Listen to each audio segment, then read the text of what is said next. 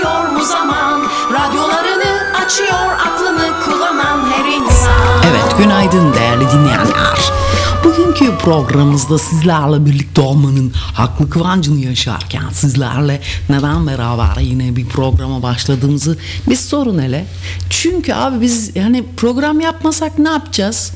Hani hep böyle mesela diyorlar ki Ayça diyorlar çok yoruluyorsun sen işte şunu yapıyorsun sabahları 9-11 filan. Ama sen programsız program yapıyorsun. Abi bir şey söyleyeceğim. Hiç programdan önce bir program yapmıyorsun program için. Aşk olsun aşk olsun ben yaşıyorum Toni'cim.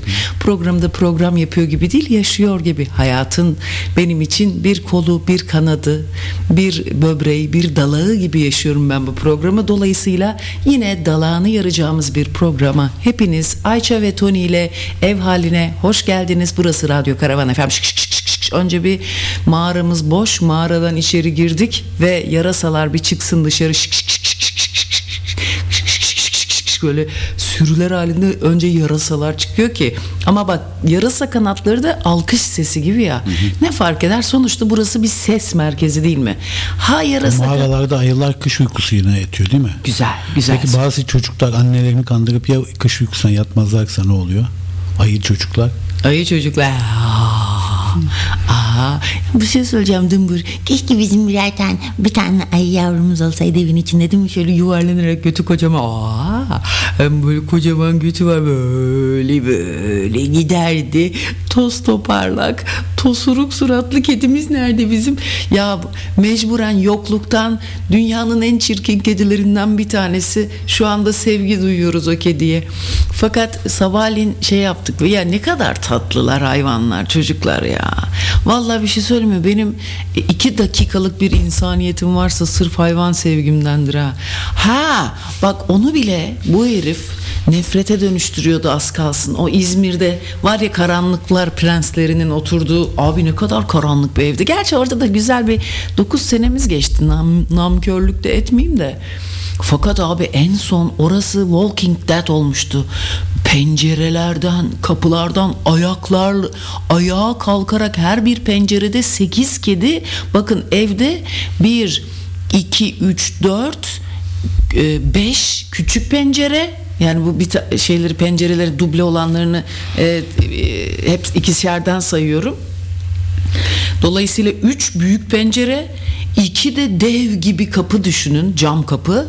Böyle bütün yani salon bahçe girişi tamamen camdan oluşmuş bir ev düşünün ve hepsinde ayağa kalkarak camı tırtıklayan her birinde 8-10 kedi. Pencereden saldıran kediler vardı. Evet bu tabii ki eve girmek için. Şunu da lütfen o vizyonunuza ekleyin. Eve girmek için saldırıyorlar. Bütün teller paramparça gibi izbe evler gibi. Ve bu arada zemin katta oluyordu bu. Bizim yatak odası 1. katta sonunda kediler orayı da keşfettiler. Ağaçtan çıkıp 1. katta tık diyorlar. Orada da 8-10 kedi ve kediler sadece tırtıklasa sempatik o iyi. Ama ayaklarının çamuruyla o camlar ne haldeydi biliyor musunuz? Tamam Camları silmek için kapıyı açar açmaz evin içine Sayın böyle oluk kedi yağıyordu evin içine.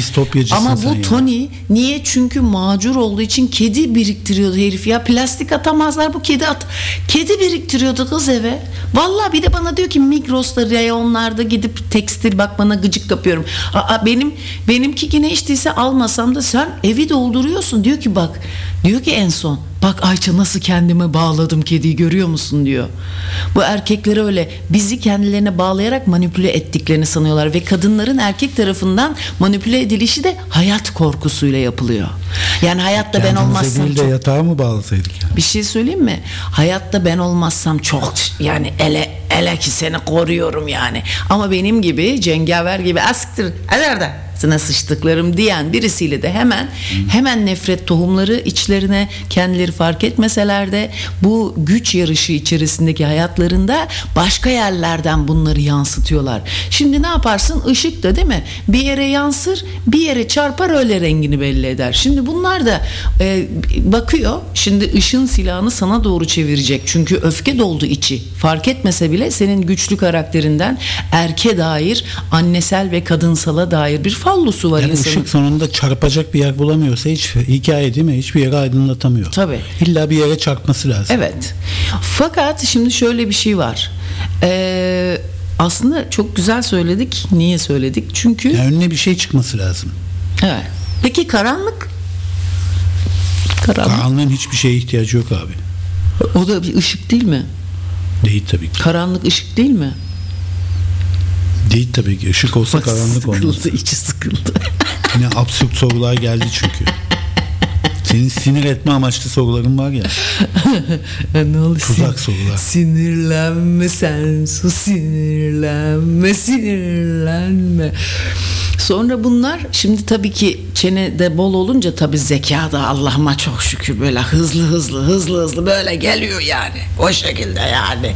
Olunca bunlar tabii bir de düşünsel bir... Ama ışıkla karanlık arasında gölge var mesela. Gölgede de ışık var. Zaten gölgede biraz ışık olmasa karanlık olur tamamen. Ara ton gölge. Güzel. Yani karanlık... Işık, arada da gölgeler var. Koyu gölge, açık gölge. Tabii. Ton sür ton mu deniyor mu? Neyse.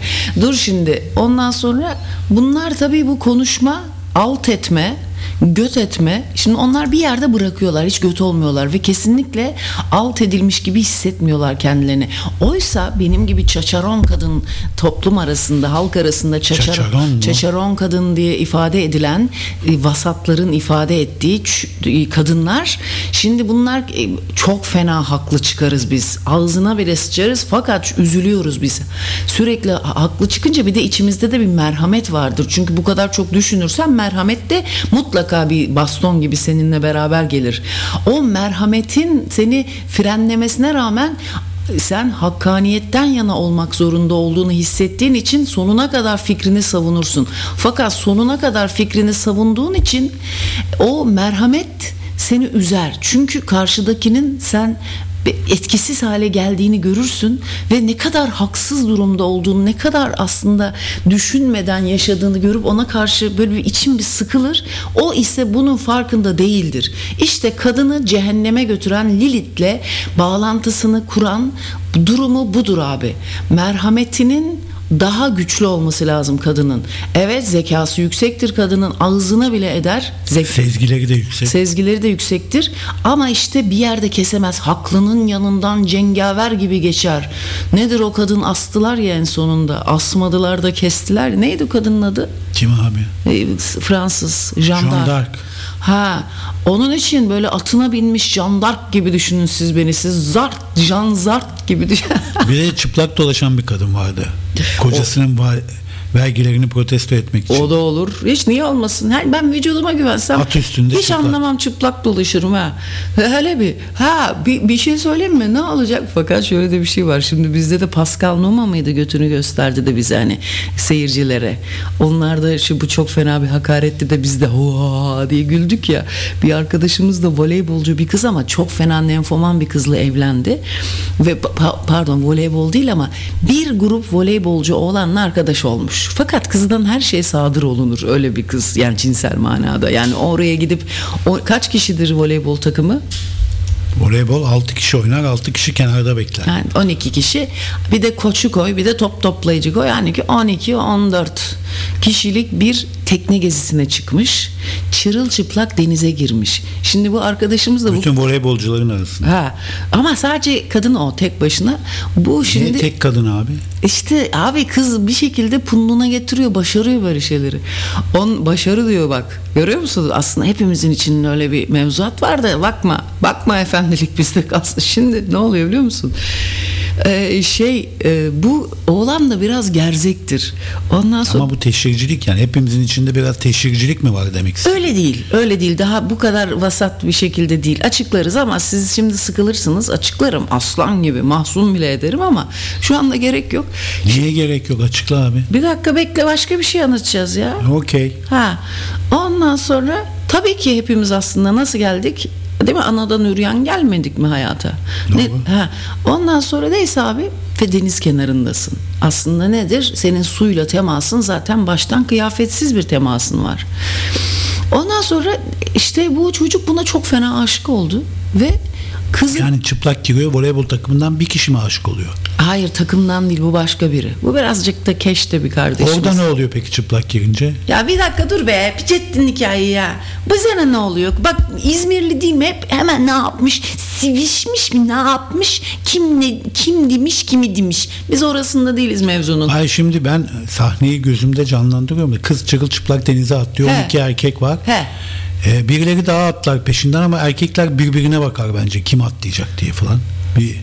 Ne olur onu merak ettim yani. Sen niye bir üçüncü göz olamıyorsun ki hikayede? Hemen erkek takımın ama senin doğru doğanda voleybol takımında olmak var. Enişteniz eski Zartsurt genç milli takım Zartsurt kaptanı. Ben bilmiyorum bu tip kaptanlık şeylerini de sıfat damlamalarını. Neydi? Söyle bakayım.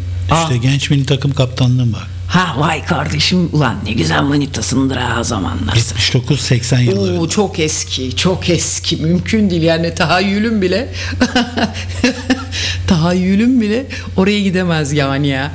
Ondan sonra neyse abi, ve ondan sonra bu şimdi kartoloşlar nasıl gülüyordur ha. Bu ağzı nasıl, bu var ya, bunlar yansımadan hiç kendine dönüp bakamayan o kadar da küçük beyinliler ki sana şimdi ben böyle keydiriyorum, gülüyorlar. Ulan hıyaraları size keydiriyorum orada, kartoloşlar gözünün kılı kadayıfa dönmüş, Toni'ye dediğim laflara gülüyor. Gerizekalı, sana diyorum sağa diyorum, sağa bizzet altın meşe. Ondan sonra neyse işte, Toni eniştenize hiçbir şey olmaz, korkmayın. Bekleme yap. Bekleme yapma Oldu ticaret. bile. Neyse ondan sonra bu çocuk buna çok aşık oldu ama eblette de bir oğlan. Bu hani ben daha önce anlatmıştım, takma göt yapan çocuk. Böyle süngerden kendine götler yapıyor. Böyle adamın fetişleri var, işte fiksasyonları var, sıkıntıları var. Ama komik de bir çocuk. Neyse bunun kıza çok aşık oldu. Hatta bu çocuk, ama kız böyle nasıl bir kılıbık çıktı, ona halk arasında başka bir şeydi, bitli bir şey denir hatta. Ondan sonra herkes diyor ki oğlum bu kızla evlenilmez. Hani O fetişleri olmak şey demek değil mi? O bütün vücudu göreceğine bir bölgeyi mi görüyor? Ondan mı daha çok tahrik oluyor? yani işte göt fetişi var çocuğun. Bizim de dinleyicimiz var ya, Tayfun. Onun gibi. Hayır, pornoda da var çünkü böyle yakın çekim sevenler var, sevmeyenler var. Değil mi? Öyle şeyler var. Bilmiyorum Toni'cim, oraları bilmiyorum. Oraları bütün pornocu dinleyicilerimiz düşünsünler artık. Herkes de izlemiştir ya. Ya herkes izlemiştir. İzlemeyen var mı? Zannetmiyor. Vardır. Çok ortodoks. Yani varsa yazsın bana yani. Ben hiç izlemedim. Gözümü kapattım. Kahvem yok. Ay, Ben hemen sana koyarım bir kahve. Yok. Neden? Şurada benim bak love yazıyor, görüyor musun benim magımda? Mag. İngilizce lav mı, Türkçe lav mı? Love. İngilizce ve Türkçe. Türkçe biliyorsun şey demek, volkandan çıkan. Ya ben bugün bir İngilizce aplikasyonuna üye olayım dedim abi. Çok acayip ya. Bir tek benim başıma giriyor galiba. Ödeme yapamıyorum. Yani evren benim İngilizce öğrenmemi istemiyor. Ne yapayım? Diyor ki yeter diyor. Biz senden zaten Türkçesin. Ay bu akşam bize koca karı geliyor. İngilizce konuşulacak evde. New York'ta yaşıyor kadın. Doğma büyüme Greek Amerikan. Hani macur var ya koca karı dediğim benim. Anam hiç susmuyor. Bir de ben İngilizce lav da en sonunda ama Türkçe lava dönüşüyor tabii. o kadar sıkılıyorum ki. Ay ben artık bir yerden sonra boş vitesi alıyorum. Bu İngilizce bir yere kadar götürüyorum, tamam mı? Etmeseydin abi davet, laf olsun diye davet ettin, kadın da hemen atladı üstüne. Ne kadar ayıp bir şey. Hayır Evet, abi. evet aynen öyle oldu. Laf olsun diye önümüzdeki günlerde falan deyince kadın bir atladı, gününü hemen tespit edelim dedi. Çarşamba dedi. Saat kaç olsun dedi. O zaman da kaçamadın. Kaçamadım. Neymiş, laf olsun diye konuşmayacakmışız. Şimdi şöyle, ben o laf olsun diye demedim. O insanlar bize ne kadar çok yemek hazırladılar. Rakı sofraları, mezeler, hatırlasana. Evet. Ayıp be kadına. Hem de %50'ye indi o çift. Adam öldü. Adam öldü ya. 5 senedir de görmüyoruz kadını. Kadın Ayça'yı tanımış, peşinden eve gelmiş. O macurluktan, o meraktan. Nereye geldiler Türkler? Gya. Aslında ben onun İngilizcelerinin arasında gyaları duyuyorum. Gya. How are you gya? Anladın mı? Discount gya. Ya zamanında bunlar bu köyden kalkmışlar, Amerika'ya gitmişler kocasıyla. İşte kocası hayır. cam mı silmiş, ne bir şeyler yapmış. Hayır, kadın zaten hali hazırda New York'taymıştı. Öyle mi? Tabii kadın zaten orada doğmuş ama çok güzel bir kadın ya. O yaşta çocuklar Skoda'ya dönmüş ama çok güzel bir gözler, yüzü maşallah. Ne kadar güzel bir kadın o ya. Ben dedim siz dedim Hülya bizde de hemen güzelleri Hülya Avşar'a benziyor. Dedim ben burada var ya nasıl köylüye bağladım oğlum sizden beter oldum. Nasıl olsa rahata erdim ya artık istediğim gibi Hanzo olabilirim. Aynı Hülya Avşar'a benziyorsunuz ya cingen. O da dedi ki kim o? Bir bozuldu önce. Hülya Avşar'ı gösterdim. Başkası bizim ülkede olsa köpek olur lan öyle benzetmeye. Kadın yine de beğenmedi. Yine götümünken. Sen lan adam mı? Bak şimdi ben sevmem Hülya Avşar'ı falan ama ne de olsa bizim memleketin kızıdır. Yedirmezler yani. Ben bir sinirlendim. Ölen dedim. Beğenmiyor mu lan dedim. Kadına bir kafa. Ondan sonra. Neyse. Evet şu kıza dönelim hikayeye. Sonra bu kız abi nemfoman dediler ki oğlum bu kızla evlenilir mi sen manyak mısın dedi herifler arkadaşları. Hı. Abi çok seviyorum abi. Olur mu ya abi? Olur mu o çok kız biraz psikopatlık ama yapıyor. Millet de duymuş ama söyleyemiyor. Bir de vardır ya kızın ne boklar yediğini bilirler ama oğlan aşık olmuştur, evlenmeye karar vermiştir. Kimse söyleyemez. Bir tane yakın bir arkadaşı der ki abi ben söyleyeceğim der. Gider söyler abi. Sonra o yakın arkadaşı siler o. Tabii. Kural öyle diyor. Toni de yaptı öyle bir iki hikayesi var Toni'nin de. Abi ben onu gördüm başkalarıyla takılıyordu abi diye. Ondan sonra onunla görüşmeye ama Toni bir şey söyleyeyim mi? Demek mi lazım acaba ya? Ben olsam der miydim ya? Şimdi size sorsam topik bulsam kesin derdim dersiniz. Babayı derdiniz. Denir mi lan öyle şey? Ben mesela demezdim ya. Ben diyemezdim açıkçası. O herif bana yazsa bak epey bir düşünürdüm. Onun mesela aşık olmuş evlenecek herif gelmiş bana yazmış herkese yazıyor öyle pis puştun teki diyelim ki. Ya benim başıma gelen şöyle bir olaydı. Bir arkadaşım da çıkıyordu bu kız. O arkadaşım yurt dışı seyahatine çıktı.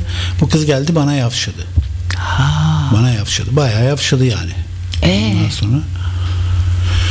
Ondan sonra ben çok soğudum olaydan ama arkadaşım döndü. Bunlar beni arıyorlar. Kız hiçbir şey yokmuş gibi hareket ediyor. Bir niye gelmiyorsun falan. Ben tiksindim olaydan yani bayağı. O zaman da gencim. Duygularımı da daha az kontrol edebiliyorum tabii. Arkadaşımı çektim. Ya dedim ben gelmiyorum çünkü böyle bir olay oldu dedim. Herif seni kıskanmıştır. Yok abi dedi ki konuştum kıza ben kıza inanmayı tercih ediyorum dedi. Tercih ederim güzel. O zaman beni sil dedim. Ben seninle görüşmüyorum dedim. Güzel. Öyle kaldı. Ondan sonra 6 ay sonra bunlar ayrılmışlar. Başkaları da demişti bu kız bana bir şununla gördük bunları. O zaman inandı, anladı benim doğru söylediğimi. Ya sen işte tam evlenilecek adamsın abi. Yok be. Evet abi. Ama işte eğlenilecek adam değilsin o kötü. Bugün olsa aynı şeyi yapar mıyım bilmiyorum. İnsan değişiyor çünkü abi. Abi şeyi biliyorsun artık insan gerçeğini yani çiftlerin bir arada kalması için bir düşmana ihtiyaçları var kavgalardan sonra değil mi? Düşmanımın düşmanı dostumdur. O yüzden de bir kurban ararlar. Genelde de onlara iyilik yapmaya çalışan. Ya o sevgili bize öğretilen sevginin programında da var ama o Ayça. Ne gibi? Yani birini seviyorsan diğerlerini daha az seveceksin. Bir bayrağı seviyorsan diğerlerini sevmeyeceksin. Yani sevgicilikte olumsuzluk da sevgide olumsuzluk da gazlanıyor bize. Ya Anıl Çetin yazmış ki Ayça ben demiş Duolingo'da aile planı almıştım ama 2 kişi olduğumuz için herhalde bana Duolingo'sunun şifresini vermek istiyor. Fakat Anıl ben Duolingo'yu 5 kere bitirmişimdir. İtalyancasını, Yunancasını, İngilizcesini hiçbir işe yaramıyor abi. İyi de şu mevzuya devam et. Sonra ne oldu o evlenen kız? Abi önce eğitim. Abi bu kıza aşık oldu bu. Söyleyenlerle küsmedi. On biraz genişçe bir oğlandı. Bu zaten şimdi burası biraz ağır kaçabilir dinleyicilere ama zamanında bu çocuğun maalesef çok ağır bir uyuşturucu durumu olmuş. Şimdi buraları siz komik bulamayacaksınız. Halbuki bu çocuğun karakteriyle bütünleştirdiğinde bu ağır uyuşturucu yani kız arkadaşını böyle peşkeş çekip para kazanmış içeride bekleyip filan. Abi eroinman adammış meğersem zamanında. Ama şimdi öyle bir durum ve size çok hardcore geleceği için bu insanla sen nasıl tanırsın bu insanı diyebilirsiniz siz çünkü hep böyle bir güvenli alanlarınızda kalıp mizahın ve halbuki ben mizah için büyük yolculuklara çıkmış bir insanım çocuklar. Ben Marco Polo gibi mizah gemisiyle dünyayı gezdim lan. Siz hem de daha keşfedilmemiş kıtaları ben keşfettim. O yüzden hele diyorsunuz ama evet doğrudur. Siz korkunuzdan ben ama işte sokakta büyüdüğüm için anladın mı? Ve annem de buna mümkün değil hiçbir şey yapamadığı için ben hayatımı bayağı Marco Polo gibi bindim abi. yelkenli hem de öyle sizin gibi motor yat götümün kenarı. Ne Marco Polo küçük Çin'e kuş. yelkenliyle gitmedi abi, karayolundan. Ben yelkenliyle gittim, var mı? Rüzgarı tanıyoruz, Allah'ımıza bin şükür. Ondan sonra Bak enteresan, yol çok önemli. Yalnız Yol bak- çok önemli, biliyor musun? Bir Bak, şey söyleyeceğim. Mesela Bir de- doğudan Çin'den çay geldi ya. Eğer çay karayoluyla geldiyse o ülkelerde çay diye geçiyor. Peki bir şey söyle. Ama deniz yoluyla geldiyse tea diye geçiyor. Umurumda bile değil. Onun için bak İran'da, Türkiye'de, Yunanistan'da çay deniyor. Ama İngiltere'de, Fransa'da, İtalya'da tea deniyor. Ya ben çünkü diyorum, deniz yoluyla geliyor. Duolingo'yu bitirdim. Kaç dilde bitirdim de 5 kere bitirdim. Hiçbir işe yaramaz. Sen hala diyorsun İngilizce çay demek de yok bilmem ne. Umurumda bile değil. Sizin neyse, burada biraz fazla Nietzsche'ci oldum değil mi galiba? Dur şimdi. Yalnız bak, bilinç dışını görüyor musun Toni? Senin gibi niceler gördük bizi. Tony'cim, bilinç dışını görüyor musun? Bak ne diyorum? Voleybol takımıyla gemideydi. Çırılçıplak denize atlıyordu. Benim verdiğim örnek, bak denize açıldım yelkenliyle diyor.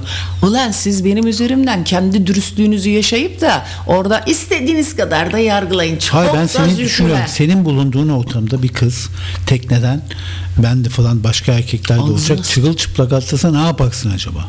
Panter emel olurum. O kıza mı? Öyle bir saldırırım ki panter içinde kalırım. Denize mi atlarsın arkasından? Hayır abi. Tekneye çıkmasını beklersin. Bak, Allah'ın bana yaptığı iki kıyak vardır. Biri güzel vücut değil, biri de param yok. Ben de güzel vücut olsa ben var ya, ne kadar çırılçıplak gezerdim. Bir. İkincisi, param olsaydı ben var ya, öyle bir botoks yaptır, öyle pis arabaları, öyle partiler. O zaman niye kızıyorsun güzel vücutlu çıplak suya gelen kıza o zaman? Madem sen de yapardın. Ya işte onun için kızıyor. Bir insan kendinde yoksa zaten kızar ya. Kıskançlıktan işte abi. Bak bu nedir biliyor musun? Kompleks ne demek, aşağılık kompleksi ne demek? Eksiklikten doğan bir şeydir.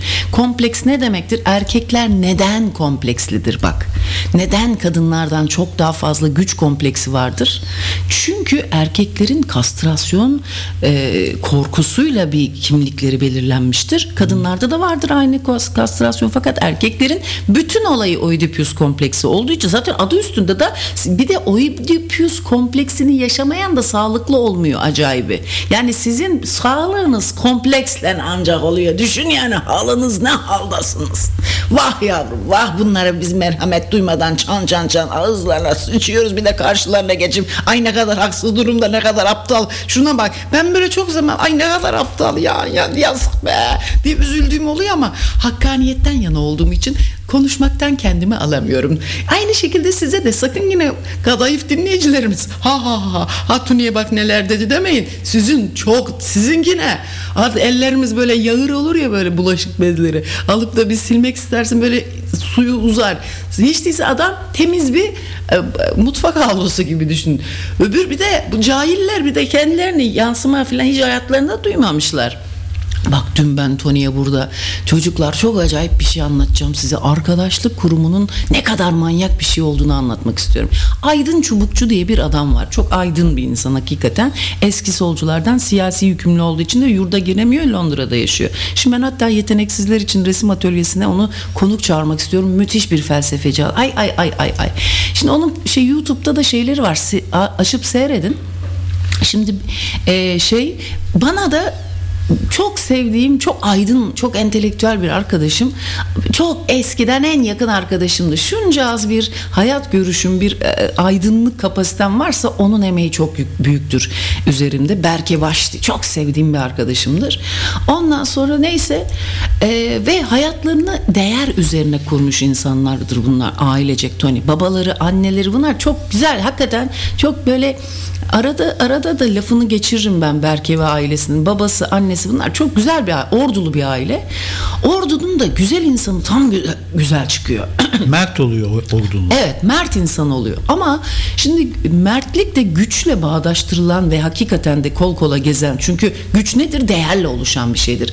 Eğer değer değil de parasal, işte kadınsal, erkeksel, işte yani değerlerini gerçek değerler üzerinden, ne bileyim hak, hukuk, eşitlik, bilgi, entelektüel düzey üzerinden değerlerini biçmediyse bu insanlar, ordunun hıyarları da tam hıyar olur ama bu arada. Değil mi? Bence öyle. Tanımadım ordunun hıyarı. Bir tane karı tanıdım. Öküzün tekiydi.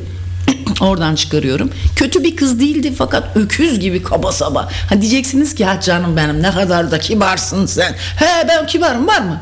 Kibarım tabii oğlum. Ondan sonra neyse bu çocuk bu kızla evlenmeye karar verdi. Aman diyorlar ki sen delirdin mi, bu kızla evlenilir mi? O da dedi ki bak dedi, arkadaşlar bu kız çok dürüst, mert, aslan gibi bir kız dedi. 12 kişilik dedi bir voleybol takımıyla tekne gezisinde çırılçıplak denize tek başına atladı dedi. Hah dediler, işte aslan gibi kız dedi. Bu benim çok güldüğüm bir hikayedir. Bunu burada kapatıyoruz. Şimdi mizahın derin kollarında Çin'e kadar böyle o yelkenliyle hem de 12 tane voleybolcuya rağmen onları da tokatlayarak geçin lan sıraya diye, hem de böyle Rahşan Ecevit kıyafetleriyle gitmiş bir insan olarak. Ha ben bununla gurur duyuyor muyum? Hayır. Niye? Çünkü abi ben de isterdim güzel vücudumla böyle atlayayım denizlere falan. Ne güzel hayat işte, mis gibi. Ama işte Allah dediğim gibi beni lobut bacaklı Sivaslı, Allah'ıma çok şükür bak ne yapıyorum, bir koşuyorum var ya Rumeni gibi. Şey var ya böyle Yüzüklerin Efendisi'nde böyle bir o garip şeylerin üstüne bindikleri diye garip bir aynı onlar gibi koşuyorum. Ondan sonra canavarlar var ya böyle o kötü şeyler abi, hani böyle acayip böyle zombiler, onlar bir şeylerin üzerine çıkıyorlar, aynı şu seslerle koşuyorlar Toni. Ulan zaten üzerine binen zaten acayip korkunç, bir de düşünün o koşan ne kadar korkunç. Neyse, sizi aldım dehlizlere götürdüm mü? Ha? Gidiyorum gidemiyorum ah sen kara gözlüm şimdi. Herkes aldatabiliyorsun ama zamanı aldatamazsın. Zaman hep haklı çıkıyor değil mi? Bu mi? beni çok üzüyor biliyor musun? Niye? Toni? Yani çünkü her zaman konuşurken içimde bir şüphe var. Diyorlar ya yalancının mumu yatsıya kalır. Kendimi hep yalancı. Aslında orada yalancıya bir sövgü yok, orada zamana bir övgü var. Eninde sonunda zaman doğruyu çıkartır. Çok güzel. İşte bu da hamd deniyor buna. Ne deniyor? Hamd. O ne be? Abi işte bu, diyeceksiniz ki ya bu da çok aklı karışık. Yemeyin. Abi hamd şudur, yani sana gelen iyisiyle kötüsüyle her şeye hamd, gelen Allah'tan. Ben bu tasavvufun bu bölümlerinin hastasıyım abi. Çünkü derinine, değere dair tabi doktrinleri birazcık böyle şey, yani ateizme falan birazcık gıcık kaçabilir falan. Ama bir şey söyleyeyim mi? Yani aldatmayı böyle geniş açıda düşünürsem her şeyde biraz aldatma var abi. Mesela bir kız tanıyorsun, etkilemeye çalışıyorsun. Onu etkilemeye çalışmakta olduğundan iyi gösteriyorsun kendini, değil mi? Evet. O da aldatmaya girmez mi? Olduğun gibi göstermiyorsun. En iyi halini gösteriyorsun. Şimdi ben bunu çok mesela Babilon'da çalışırken içki almadığım gecelerde öyle otururdum bir kenarda.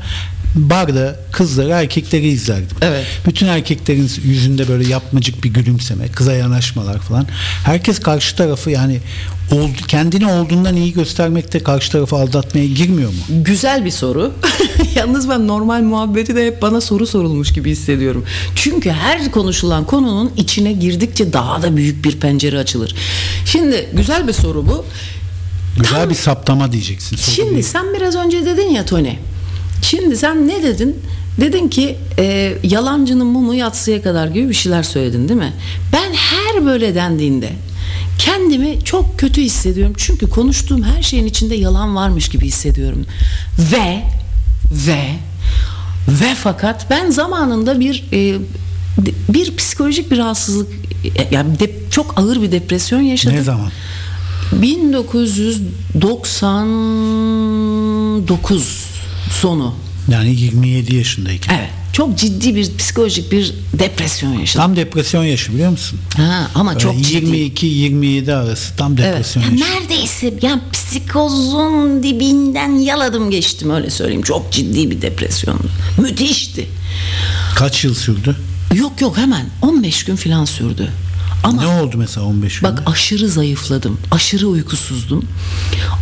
Annem hemen şaman güçleriyle bana lahana suları sıkmaya başladı. Annem lahananın gücüne çok, Tanrı'dan çok lahanaya inanır.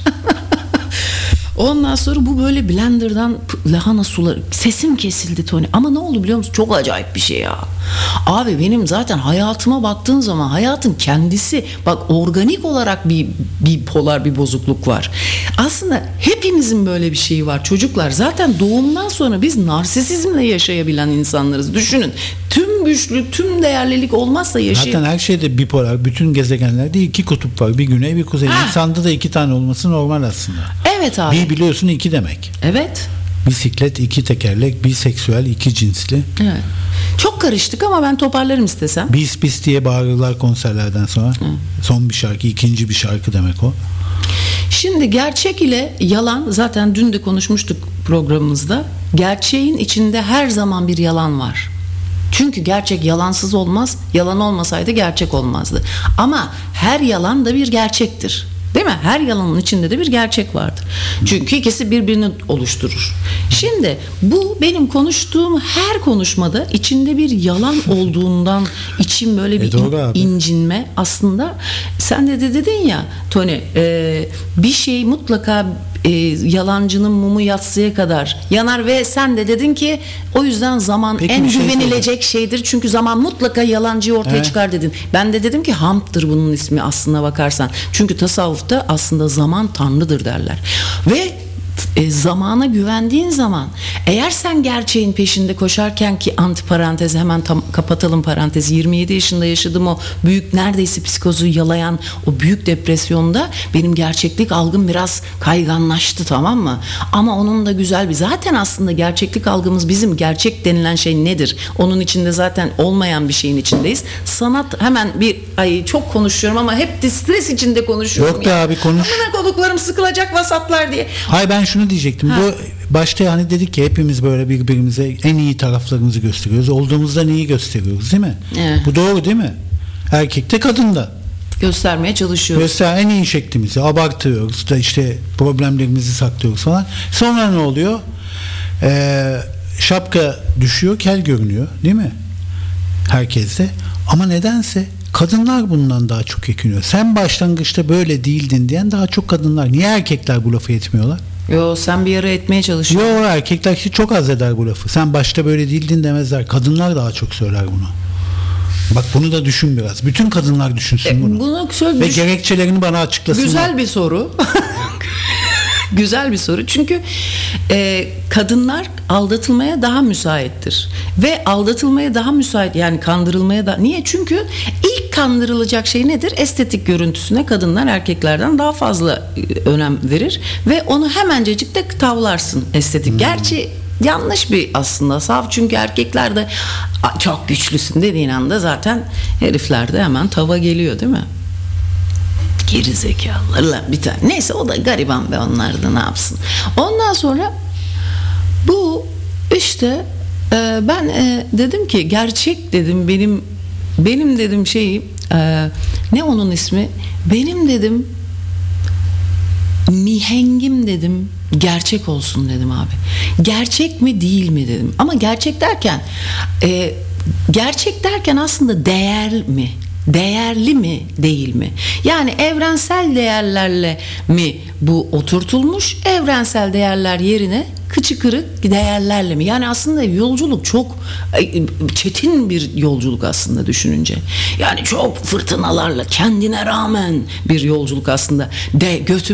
Sen kimsin lan? Gerçeğin peşinde. Çünkü sanat gerçeğin peşindedir aslında. Ama gerçek de nedir? Yalanın içinde. Dolayısıyla senin görevin aslında o zamanın hamdıyla gerçek ile yalanın arasında gerçeğin peşinde koşma niyeti ile zamana güvenerek yanlıştan kendini sıyırmaya çalışmak. Çok primitif bir şekilde hatta Sivas köylüsü şekilde anlattığıma inanıyorum. Neyse Aydın Çubukçu'ya dönelim. Ondan sonra onun şimdi William Blake diye bir adam var, İngiliz, çok önemli. Ressam, şair, şiir yazarı, şair, dansöz, tanrı bilir, tanrı bilmez, her türlü. Ama çok büyük bir entelektüel ve zamanında İngiltere'deki büyük şiddet, yıkım politikalarına karşı oturmuş, çok ciddi, çok hissederek şiirler yazmış. Hatta bir tane de baca temizleyen çocuklar diye de bir mevzudan bahsediyor. Çok üzücüydü. Neyse dün biz yeni aldığımız televizyonda YouTube'da Toni eniştenizi oturttum orada. Bu konferansını dinlettim. Çok zarif bir adam. Benim çocukluğumda bak Trabzon'dan tanıdığım simalar ve üsluba çok benzeyen bir insan. Onun bir tık daha burjuva kokanı diyeyim. Benimkiler çünkü emekçi üniversite hocaları filandı. O biraz daha böyle entelejansı, biraz daha sanat tarafından takılmış. Onlar her zaman daha burjuva bir görüntüsü vardı Toni. Emekçi sonuçta, öbürleri köylü çocuğu işte mühendis olmuş bilmem ne olmuş falan ama yine o da iyiydi. İyi bir şey tabii. Neyse çok uzattım ben bunu, farkındayım. Keseyim o zaman. Abi dün benim için çok şey oldu ya, çok duygulu anlar yaşandı. Yani denizden çıktığımda bir bölümünü dinliyordum. O sırada podcastleri dinliyorum denizde giderken. Aydın Çubukçu'yu dinliyordum dünkü yüzüşümde. Abi öyle bir yer geldi ki tam yürüyorum. Abi ağlamam geldi, adam bir şey dedi. Oldum böyle Toni. Çok etkilendim. Niye? Çünkü anlatayım, biraz uzayacak ama. Uzasın abi. Tamam. Ama sen de çok şey oldun. Acaba bir şarkı molası mı versek ya? Çok kafanı ütüledim. Estağfurullah, ne demek, zevkle dinliyoruz. O zaman anlatayım.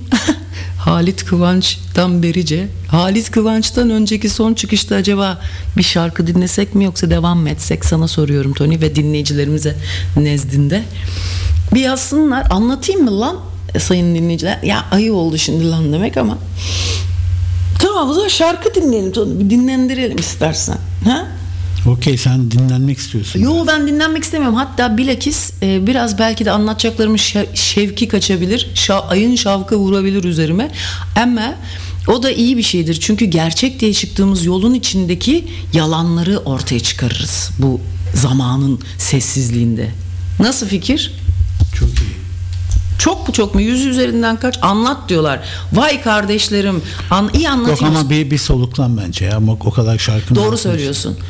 Okey, o zaman telepop müzikten Brad.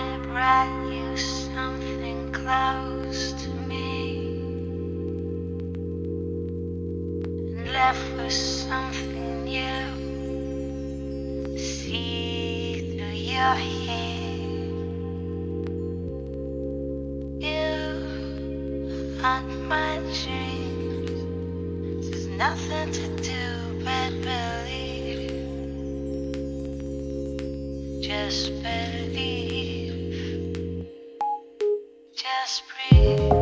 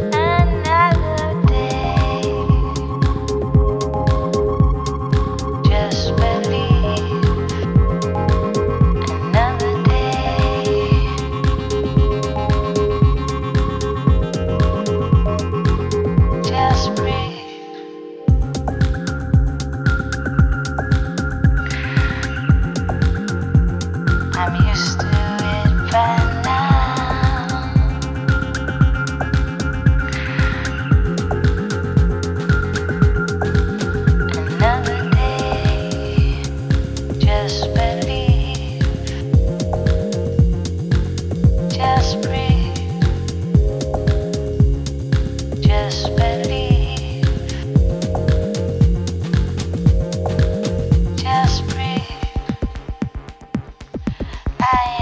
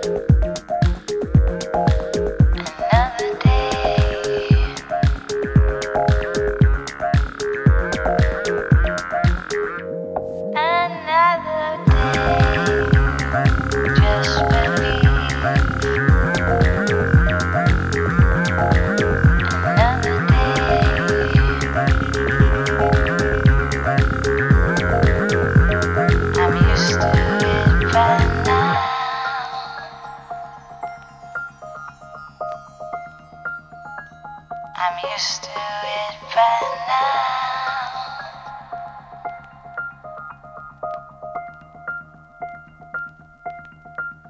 Just breathe. Just believe. Just breathe. Just believe.